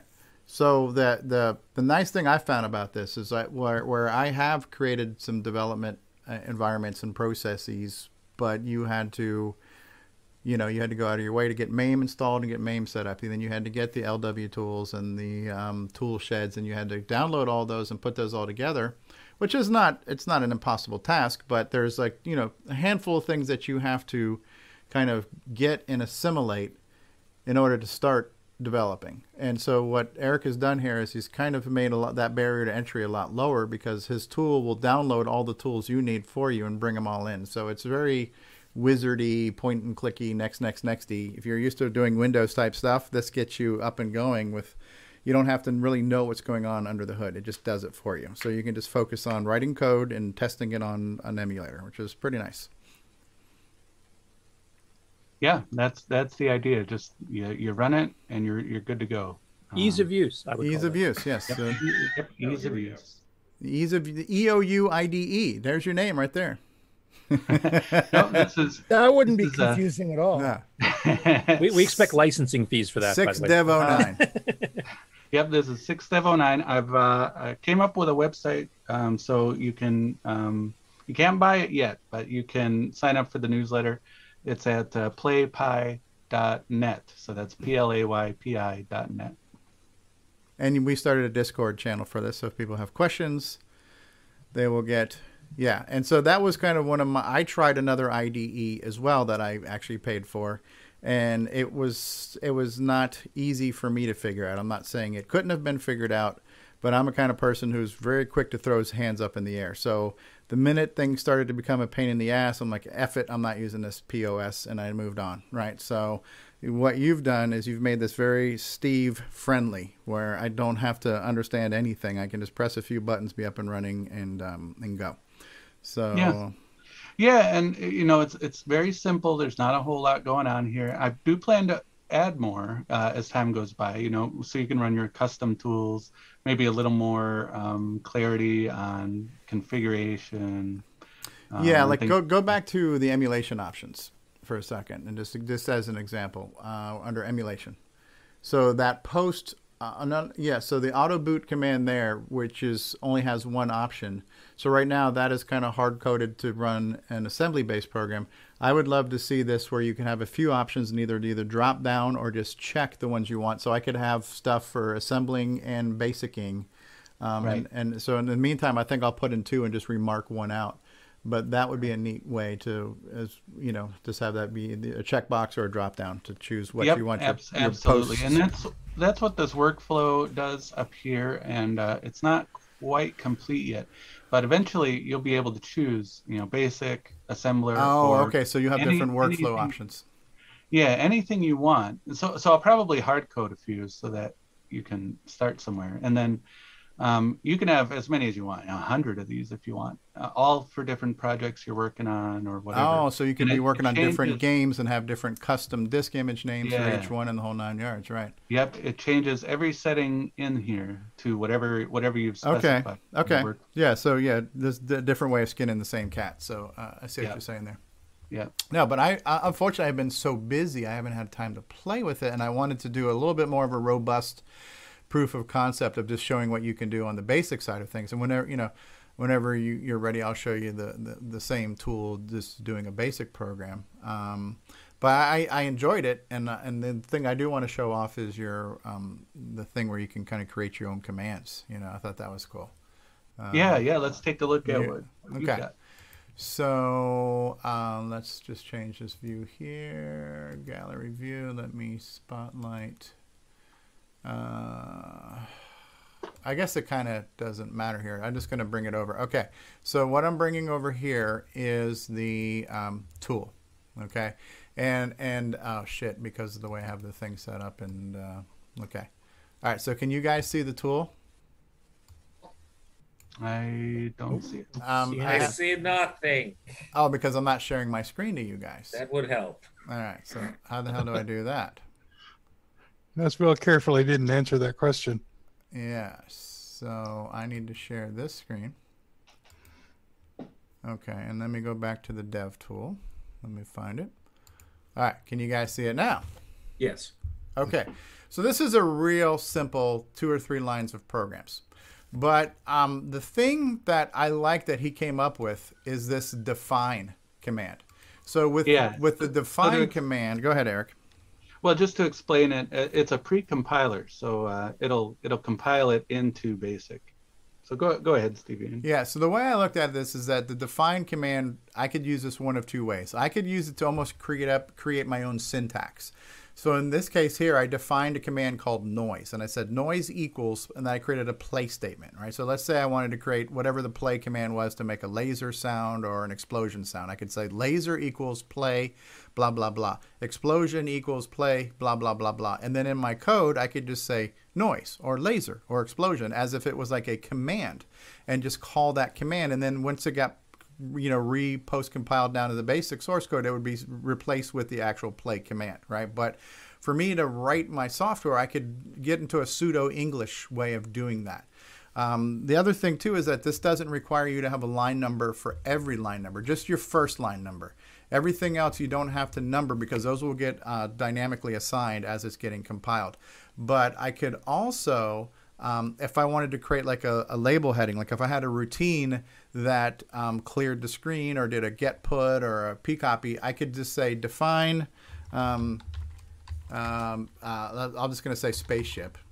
Define spaceship equals, and it was an underscore C line. Yeah. And then so this is going to dynamically pick whatever the current line number this is. And I could create a whole routine here that's called spaceship and then end that with return. And then somewhere up here in my code, I could just say go sub spaceship and like calling a label like we're more used to doing in modern languages, right? So, but in this case here, this program is not doing much. I'm printing Eric rules and I'm making noise and then I'm repeating, right? So, but I'm showing you an example of how I can define this noise statement here to play something. So as soon as was it just F5? Yep. Okay, and then of course I got to bring it over. Well, I think we can see it. Yeah, we see it. Well, you guys can see it, but nobody else can because it's not on the screen that's going out to the stream. Right. So this is it here, right? And when you list it out now, see that line 11 and 12 weren't in on my source code. They got assigned, and that thing I defined as the command noise, that word noise got substituted with what I actually defined it to, right? So it's kind of a neat way to make your source code a little bit more high level and more kind of humanish. And then it just gets translated back down to normal DECB type stuff. So I thought that was it's kind of a define or a macro. Yeah, yeah. You can label things, you can macro things. But this is an interesting way to develop for assembly or basic. Because there's not a lot of quote unquote basic development environments. Most of the development environments are really geared to people who are assembling. So the fact that there's one for somebody who wants to write in BASIC and you don't want to have to limit yourself to the 32 column screen and the edit command and all that nightmare of actually trying to hand code BASIC on a Coco. I mean, we did it when we had to back in the day and we were happy, but I mean, who wants to do that shit on purpose now, right? It's like, there's running water and there's electricity, there's plumbing, there's all these conveniences that we have now. So to intentionally crap in the woods when you don't have to me makes no sense, So I think this is neat. I know I'm not really doing it justice, but I will be using this more often. And from what Eric was telling me, this is not even tokenizing anything, right? So I could see you using this to even write for the MC10 because it creates a file that's basically an ASCII-based file. So you could create a basic file. You could write out MC10 code in here, save it to your basic file, and then just copy that either over your MC server if you want to do it that way, or copy it to your SD card if you want to do it over the MCX32. So another tool for writing code in that you could run on not only the Coco but maybe other machines, because the files that get created are pretty easy to read by just about anything, right? So Eric, do you have plans to extend this to running with Nitrous 9 too? If you wanted to actually have it boot up a Nitrous 9 image, and you can set it up now, that it automatically gets the time and clock and all that stuff, so you don't have to type anything and it'll go straight to a shell prompt. And then you could fire up like the C compiler or fire up Basic 9 or whatever and load things that way. I don't see why you couldn't do that. Everything that's in the options, as long as you set it up for Nitrous 9, it should be fine. So if you wanted to provide an image, I could ship the image with the editor. Or, just grab whatever the current ease of use is and feel free to distribute it. So yeah, I could make a wizard for it. Yeah. Cool. Okay. And I'm not sure how this is affecting the outside world, but I'm starting to get some drop frames and stuff like that. So I don't know how people watching the stream are going to be experiencing this, but the show will continue to go on and we'll just pray for the best. And it's looking like, we're still seeing things. It's looking okay on Twitch right now. I'm just watching it live. So. I'm getting some warnings on YouTube that it's not receiving enough video. Is this the internet's way of calling asparagus on our show? Yes, possibly. So you had to say something about no frames being lost. Yeah, right. But yeah, so that's hopefully more to come on that. Not only what Eric's going to be doing with it, but hopefully what when people get it in their hands, what they will start to do with it as well. It is currently only available for Windows, but it can be available for other platforms, right, Eric? Yep. Mac and Linux are possible. It'll take a little bit of doing, so it won't come out right away, but that's the plan. Do you have to use any type of different libraries or coding techniques to use that on, say, Linux or Mac OS? No, it's being developed in a language called Pure Basic, and it natively supports Linux and Mac. But there are a few Windows-only calls that I'm making, so I'm going to have to port them over. Yeah. Okay, probably with the installers and such, right? Well, the installers, I'll have to figure out that. And default paths to where home folders would be. Yeah, the default paths should be okay. Things like copying, pasting are a little funny on Pure Basic, so I have to use Windows calls for that, and I'm going to have to figure out how that works on Linux. And then some of the way the widgets are displayed may not look right on Linux, so I'll have to test each window and make sure it displays. Now, do you have access to Mac and Linux machines to test this on? Well, Linux machines. I don't use Mac, so I'll have to figure that out as I go. Well, I have an older Mac, so I could test it. And Curtis, I'm sure we have a lot of people here like Curtis and Mikey and stuff. So if you need somebody to test it on a Mac, we have people. I was just going to say, Mikey can ship you a Mac. It's a little bit fatter than normal.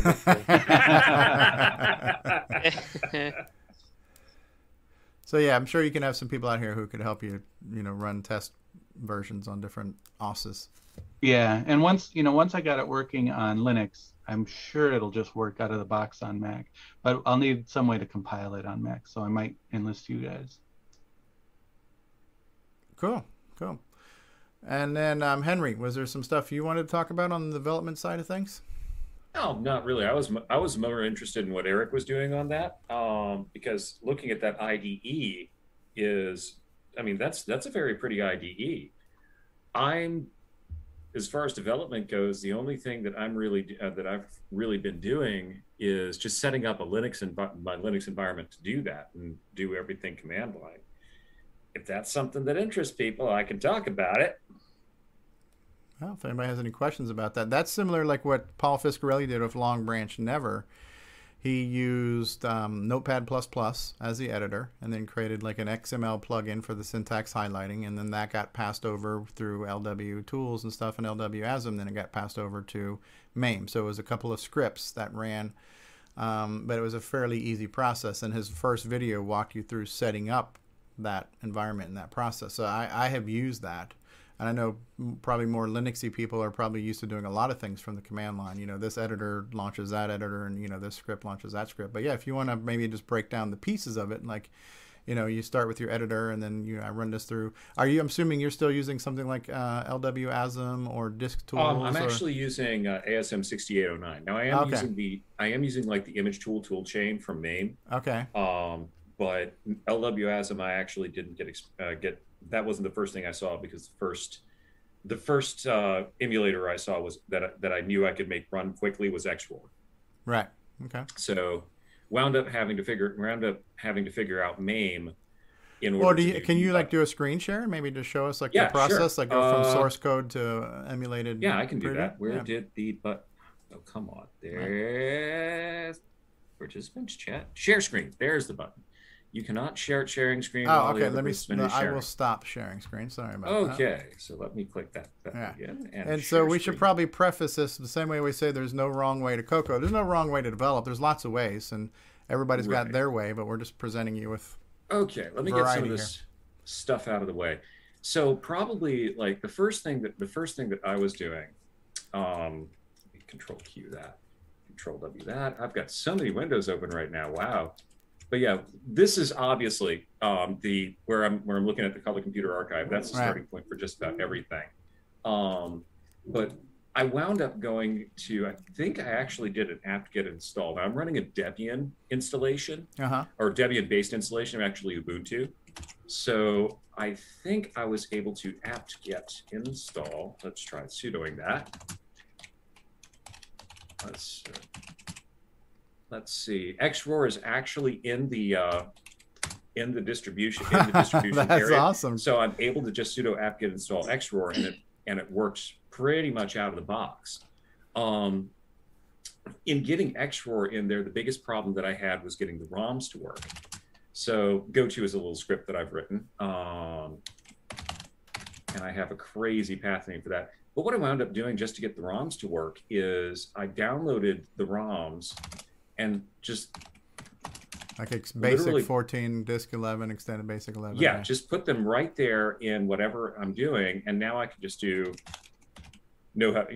go ahead and set this up.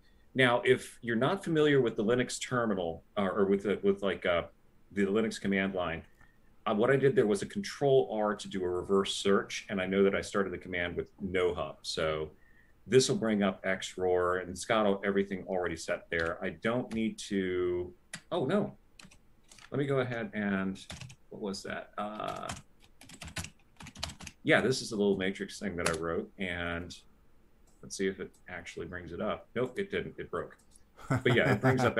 I like that little shaky effect too when you dragged it across the screen. The funny thing is that's actually become because the Linux desktop has had like wobbly windows available through one of the compositors for over a decade.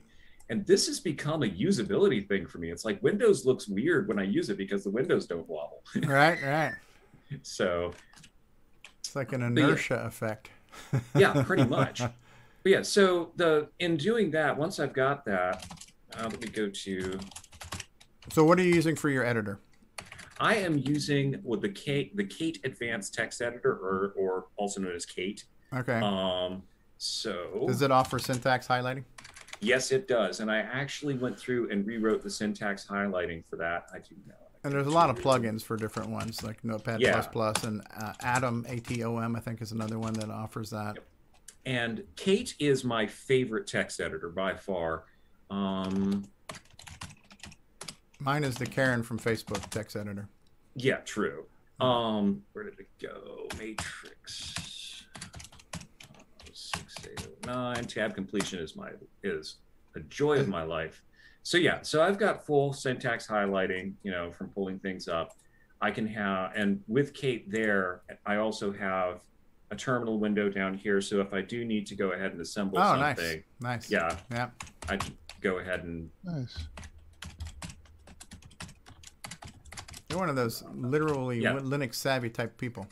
Yeah, and I mean, I grew up on a Coco, and you're probably hearing my machine gun typing. Yeah, are you doing a 2-finger typing too? Or? No, it's full 4 fingers.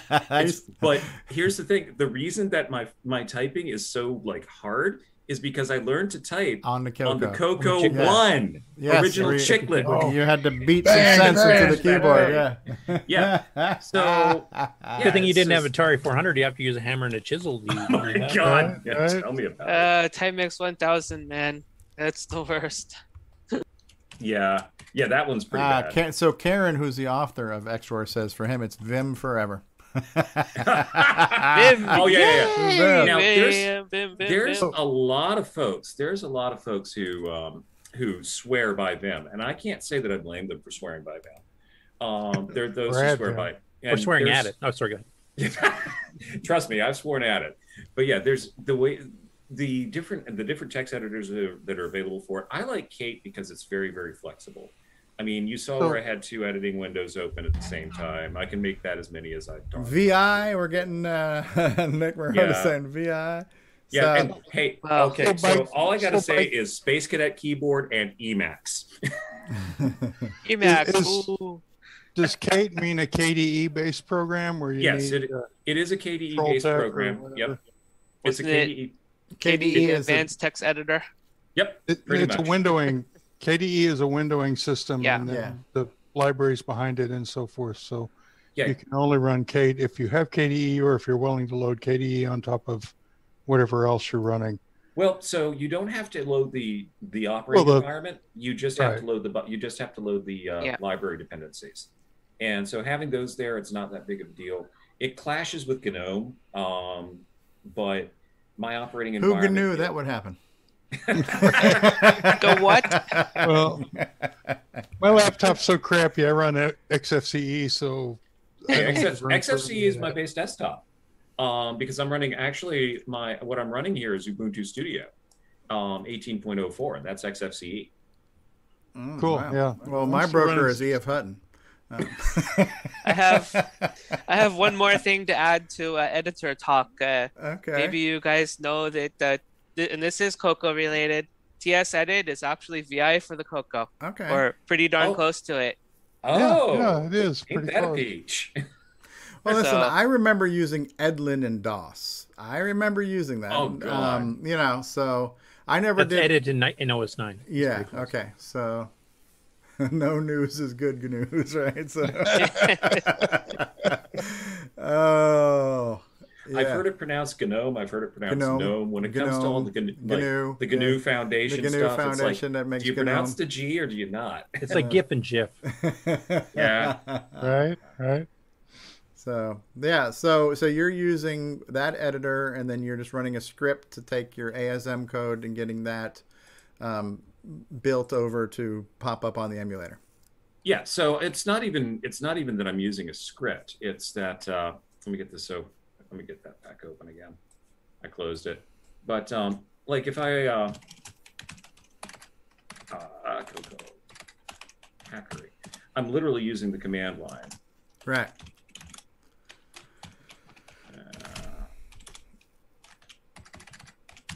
Where are you? You're not there. Type it a little bit slower because your computer can't keep up. I'm using it. I forgot my directory structure. Okay, ASM test, SPRNG. Okay, so like if I'm doing the little matrix thing, it's ASM 6809. It's not even a script to compile it. It's literally, I'm using the .6809 extension to show for your source code. For my source code. And then make a Cocoa binary as compared to making a raw binary. So that's going to be do an RS-DOS binary. Listing file is going to be matrix.lst, and then my output file is going to be matrix stuff.bin. Okay, and then you just XROR that. Yep. And that opens that up. And then on XROR, I can just do a Control L to load and matrix stuff.bin. I love the wiggle effect. And there's your matrix keyboard. Yeah. So that's cool. So, I mean, now you created this whole environment for yourself, so obviously you know what the hell you're doing. Matter of fact, this is probably one of the most secure ways to do it, because nobody else could walk into this computer and have a freaking clue on what to do or how to do it. But that just goes to show, anybody can make the way they want to edit and you can personalize it to your heart's content. Yeah, exactly. Yeah, so that's really cool. And that is definitely a very highly sophisticated way of doing it. And I think that a nice compromise between that would be the Long Branch Never way of doing things. And I know Rick Adams has one that he does. And there are some people who are, what they're doing is they're developing on the Raspberry Pi that's already running DriveWire, and they'll run their editor on the Pi, which is what Rick Adams does, and then he runs the thing to make the binary, which then creates a DriveWire disk that's already mounted on a real Coco, and then he runs it on the Coco. So he'll do his editing and assembling and making on the Pi, which is a Linux, and then push it over to a virtual disk via DriveWire, which is being hosted on the Pi, and running it on real hardware. So you can edit to hardware, edit to an emulator, a lot of different ways to do it. There's no wrong way to do it. I am not tech savvy. I'm not a CLI kind of guy. I have no shame in admitting that. I respect the people who have that power and do that. I know how to do it. There's a lot of things that I know how to do and I could do, but I just don't, because that's me. I'm a lazy SOB. So if I don't have to, then I'm not going to, right? So that's just me. But I'm not saying, I'm not saying I'm right or anything else. It's preference. And so I'm a big fan of less is more when it comes to the amount of steps I need to take to get something done. And so I like what Eric is doing now in this area, but I've done some hybrids. I've done the other one where I had to run Notepad++ and then, run a few scripts, and I was able to cut, because I still remember batch files from the days of DOS. I can work a script. I can do that, and I will, but I won't do it all the time, and I won't do it on purpose unless I have to.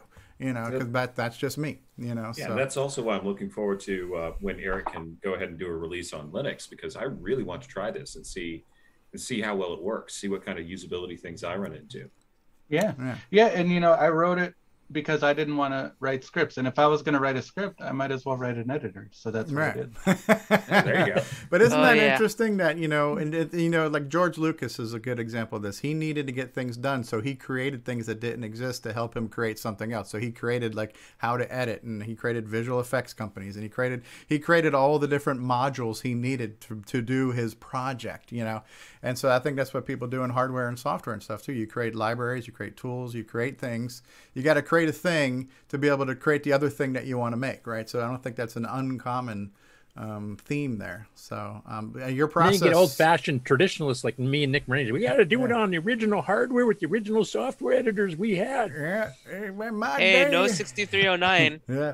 In my day, I got out a pickaxe and I chopped up the silicon and ground it into chips myself. So, Curtis, when is the EdTasm release of Nitrous 9 coming? EdTasm. What is that? EDT ASM.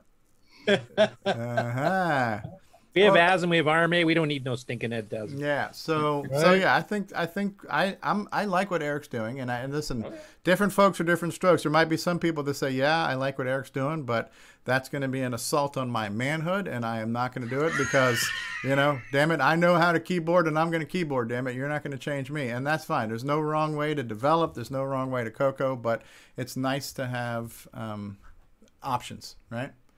Yeah, and to be honest, I mean, I use a mixed environment too. I use Notepad++ on larger projects, and then the other stuff that's smaller, I'll just do it right on the Coco itself because it's quicker than going back and forth. I just do it. Funnily enough, it's actually easier for me to code in BASIC on the Coco than it is for me to do it in a hybrid environment. I just find now dealing with that 32 by 16 screen. Now, I guess I could, if I'm a Coco 3, I could do a, with 40 or with 80 or something. But still, having to deal with those screens and that edit command, just not a fan. It's like once you realize that there is something better and easier out there, I mean, to me, working smarter doesn't make you a wuss. You know what I mean? And so some people might not agree with that, but I'm a fan of working smarter, not harder. You know, so. Well, yeah, that's exactly one of my mottos. I just said this to some of my coworkers the other day. Work smarter, not harder. Yeah, and working with computers kind of trains your brain to think efficiently and find efficient ways to do things. The longer you spend working in the digital world, the more you try to bring that out into the real world too. How can I optimize and minimize and efficientize what I'm doing here? And so that's kind of what I like to do. Yeah, I do that every day there, Steve. Yeah. Now, at work, I use the acronym, or not acronym, the saying, efficient. Oh, darn, I can't even remember what I used. Not a very efficient acronym, is it? Okay, yeah, exactly. Efficient laziness. Efficient laziness. Efficient laziness. That's a good one. Like exactly. That. There's another way of saying it, but that's what I do at work. I all the toolkits and stuff I build at work for the tax practice that I'm in. It does all the work for me. I don't do the work. The toolkits do. Right. So. Yeah, it's like Frederick saying now on Facebook. I like dot matrix printers, but I'll never use them again because modern printers are better. So I don't know. I kind of want to get myself a Line Printer 7 because again, that's what I had as a kid. Yeah. Right. So I've got ribbons. There was something else that I was thinking about, and was it TP10 emulator that just came out as well? Yeah. So, yeah, there are so many ways to do things. I don't like to use the word right, wrong, best, worst because it's all relative to the person. It's all relative to the person, and what they like, or if somebody let's say somebody's. I'm not this whole ease of use makes you a pansy mentality because let's say they used a Coco back in the day and they like typing in BASIC. So, okay, well, there's a lot of different ways you could create a BASIC development environment, and there's some complicated ways and there's an easy way. And if you just want to code, then here's an option that is fairly easy to set up and let you start coding and running it in an emulator. So that doesn't mean you're any more or less of a Coco enthusiast. It's just the choice you made that got you up and running the least amount of trouble. There's lots of different emulators to choose, and a lot of people are going to choose VCC because you double click it and it works, right? You don't have to install ROMs. You don't have to do this. It doesn't mean that that's a better or worse emulator than other emulators. The fact that some things require a few steps doesn't mean that they suck. Is this one harder to use or more difficult to set up? It's all relative. But yeah, some of the things we had to do back in the day, we had to do things the hard way because that was the only way, right? But now that we're in the 21st century, there's lots of hybrid ways to do things, and you're going to end up gravitating to the one that's sometimes just like some people. Hey, I love the keyboard. I love doing this stuff, and yeah, I could do. Some people will be the opposite of me. I could do a GUI, but I like doing the CLI. I like doing the autocomplete. I like doing this, and that's fine. And that's because that's your preference. And you go ahead and you do that, and you develop that way. And I'm the opposite of that, where I could do that, but I would prefer to double click. So somewhere in the middle lies what people are going to do that's the best for them on how it's good. In my case, like a lot of the development tools I use, which are natively on the Coco, particularly the Nitrous 9 ones, is because it's muscle memory. I mean, I did that for so long. Right. Even after being away 15 years, I came back, it was just like, bang, I had everything right back. I remembered all the little hidden tricks and commands and stuff. Right. Whereas if I have to start an entirely new environment, I have to totally learn from scratch. Right. I could be spending that time coding. Right, and that's like some people ask me, hey, have you ever tried a BASIC compiler? And I'm like, I don't know, because now I have to figure out how to do BASIC differently. And if I'm going to do that, I still need to learn assembly. So why am I going to waste my time now learning how to write BASIC for this compiler when I really should be moving over to learning assembly anyway? So I just kind of didn't want to learn a whole new way to BASIC. with a basic compiler. So does anyone share this? If I'm doing Cocoa stuff, if I'm sitting in front of a physical Cocoa, it's much easier for me to remember how to do it. Yes. Than if I'm in front of an emulator. That is true for me because of the muscle memory on the keyboard and stuff like that. And there's the normal keyboard with the quote in the right place. Right. The quotes on the Shift 2 and the @ sign and things are where. And so suddenly I can remember how the display command works. And yeah, the muscle memory comes back because the keys are in the right spot. If you have to sit there and look at the keyboard and think about, okay, that key got remapped over here. Then you kind of forget, what was that syntax I was trying to use again? Yeah. In fact, I think I told Curtis once I fired a window without knowing how. I just typed it in and it came. W7 came up and it was good. That's exactly what happened when I came back after the 15-year break from Nitrous 9. It was like old homie. I had to relearn a lot of stuff they changed in Nitrous 9 over the time. Don't get me wrong, that was a bit of a cliff to climb over, but a lot of the muscle memory came back. What we need is a cartridge that will plug your Cocoa into USB, and you can use your Cocoa like a keyboard.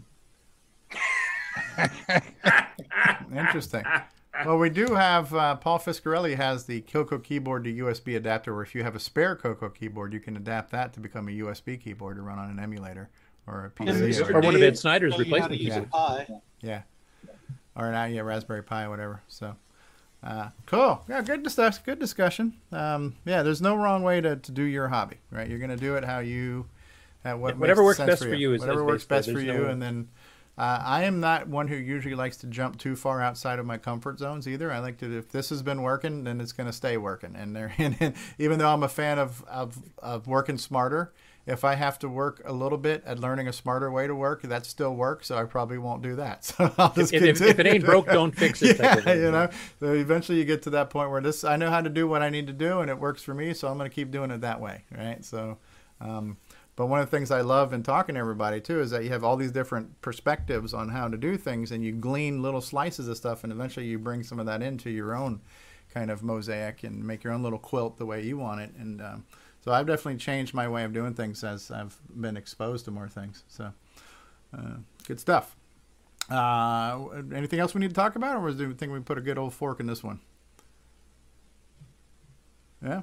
Yeah. Okay. Well, then how about we'll run the outro and then we'll come back for final thoughts, just in case you think of something in the next 2 minutes.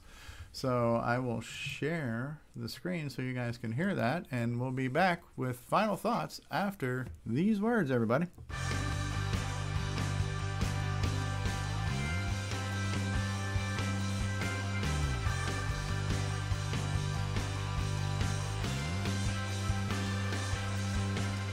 This concludes another episode of Cocoa Talk, the world's leading live talk show featuring the Tandy Color computer. For all things Cocoa Talk, visit us on the web at cocoatalk.live. We'd love to hear from you. Send feedback, suggestions, even segments via email to cocoatalk@cocoatalk.live. Consider supporting the show with a purchase of merchandise from our retro swag shop at 8bit256.com. If you'd like to become a patron of the show, click on the Patreon link on our website, cocoatalk.live.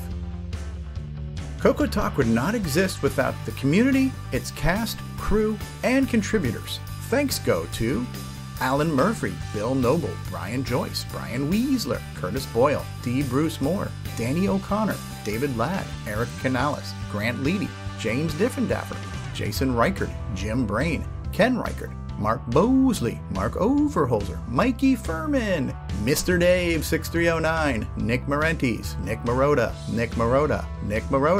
Paul Fiscarelli, Richard Lorbieski, Rick Adams, Rick Hewlin, Rob Inman, Ron Delvaux, Samuel Gimes, Sloopy Malibu, Steve Bjork, Terry Steggy, Tom C., and many more. Please help support the Cocoa community.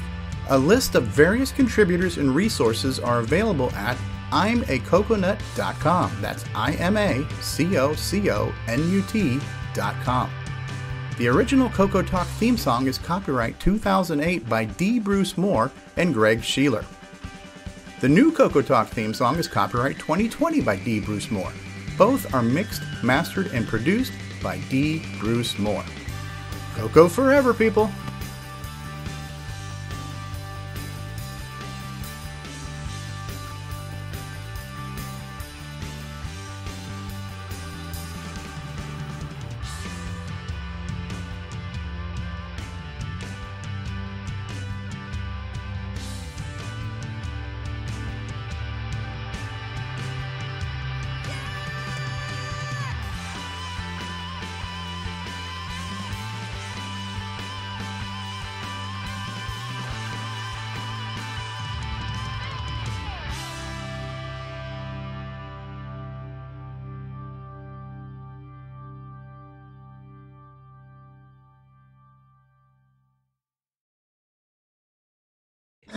A face that only a mother could love. Ooh.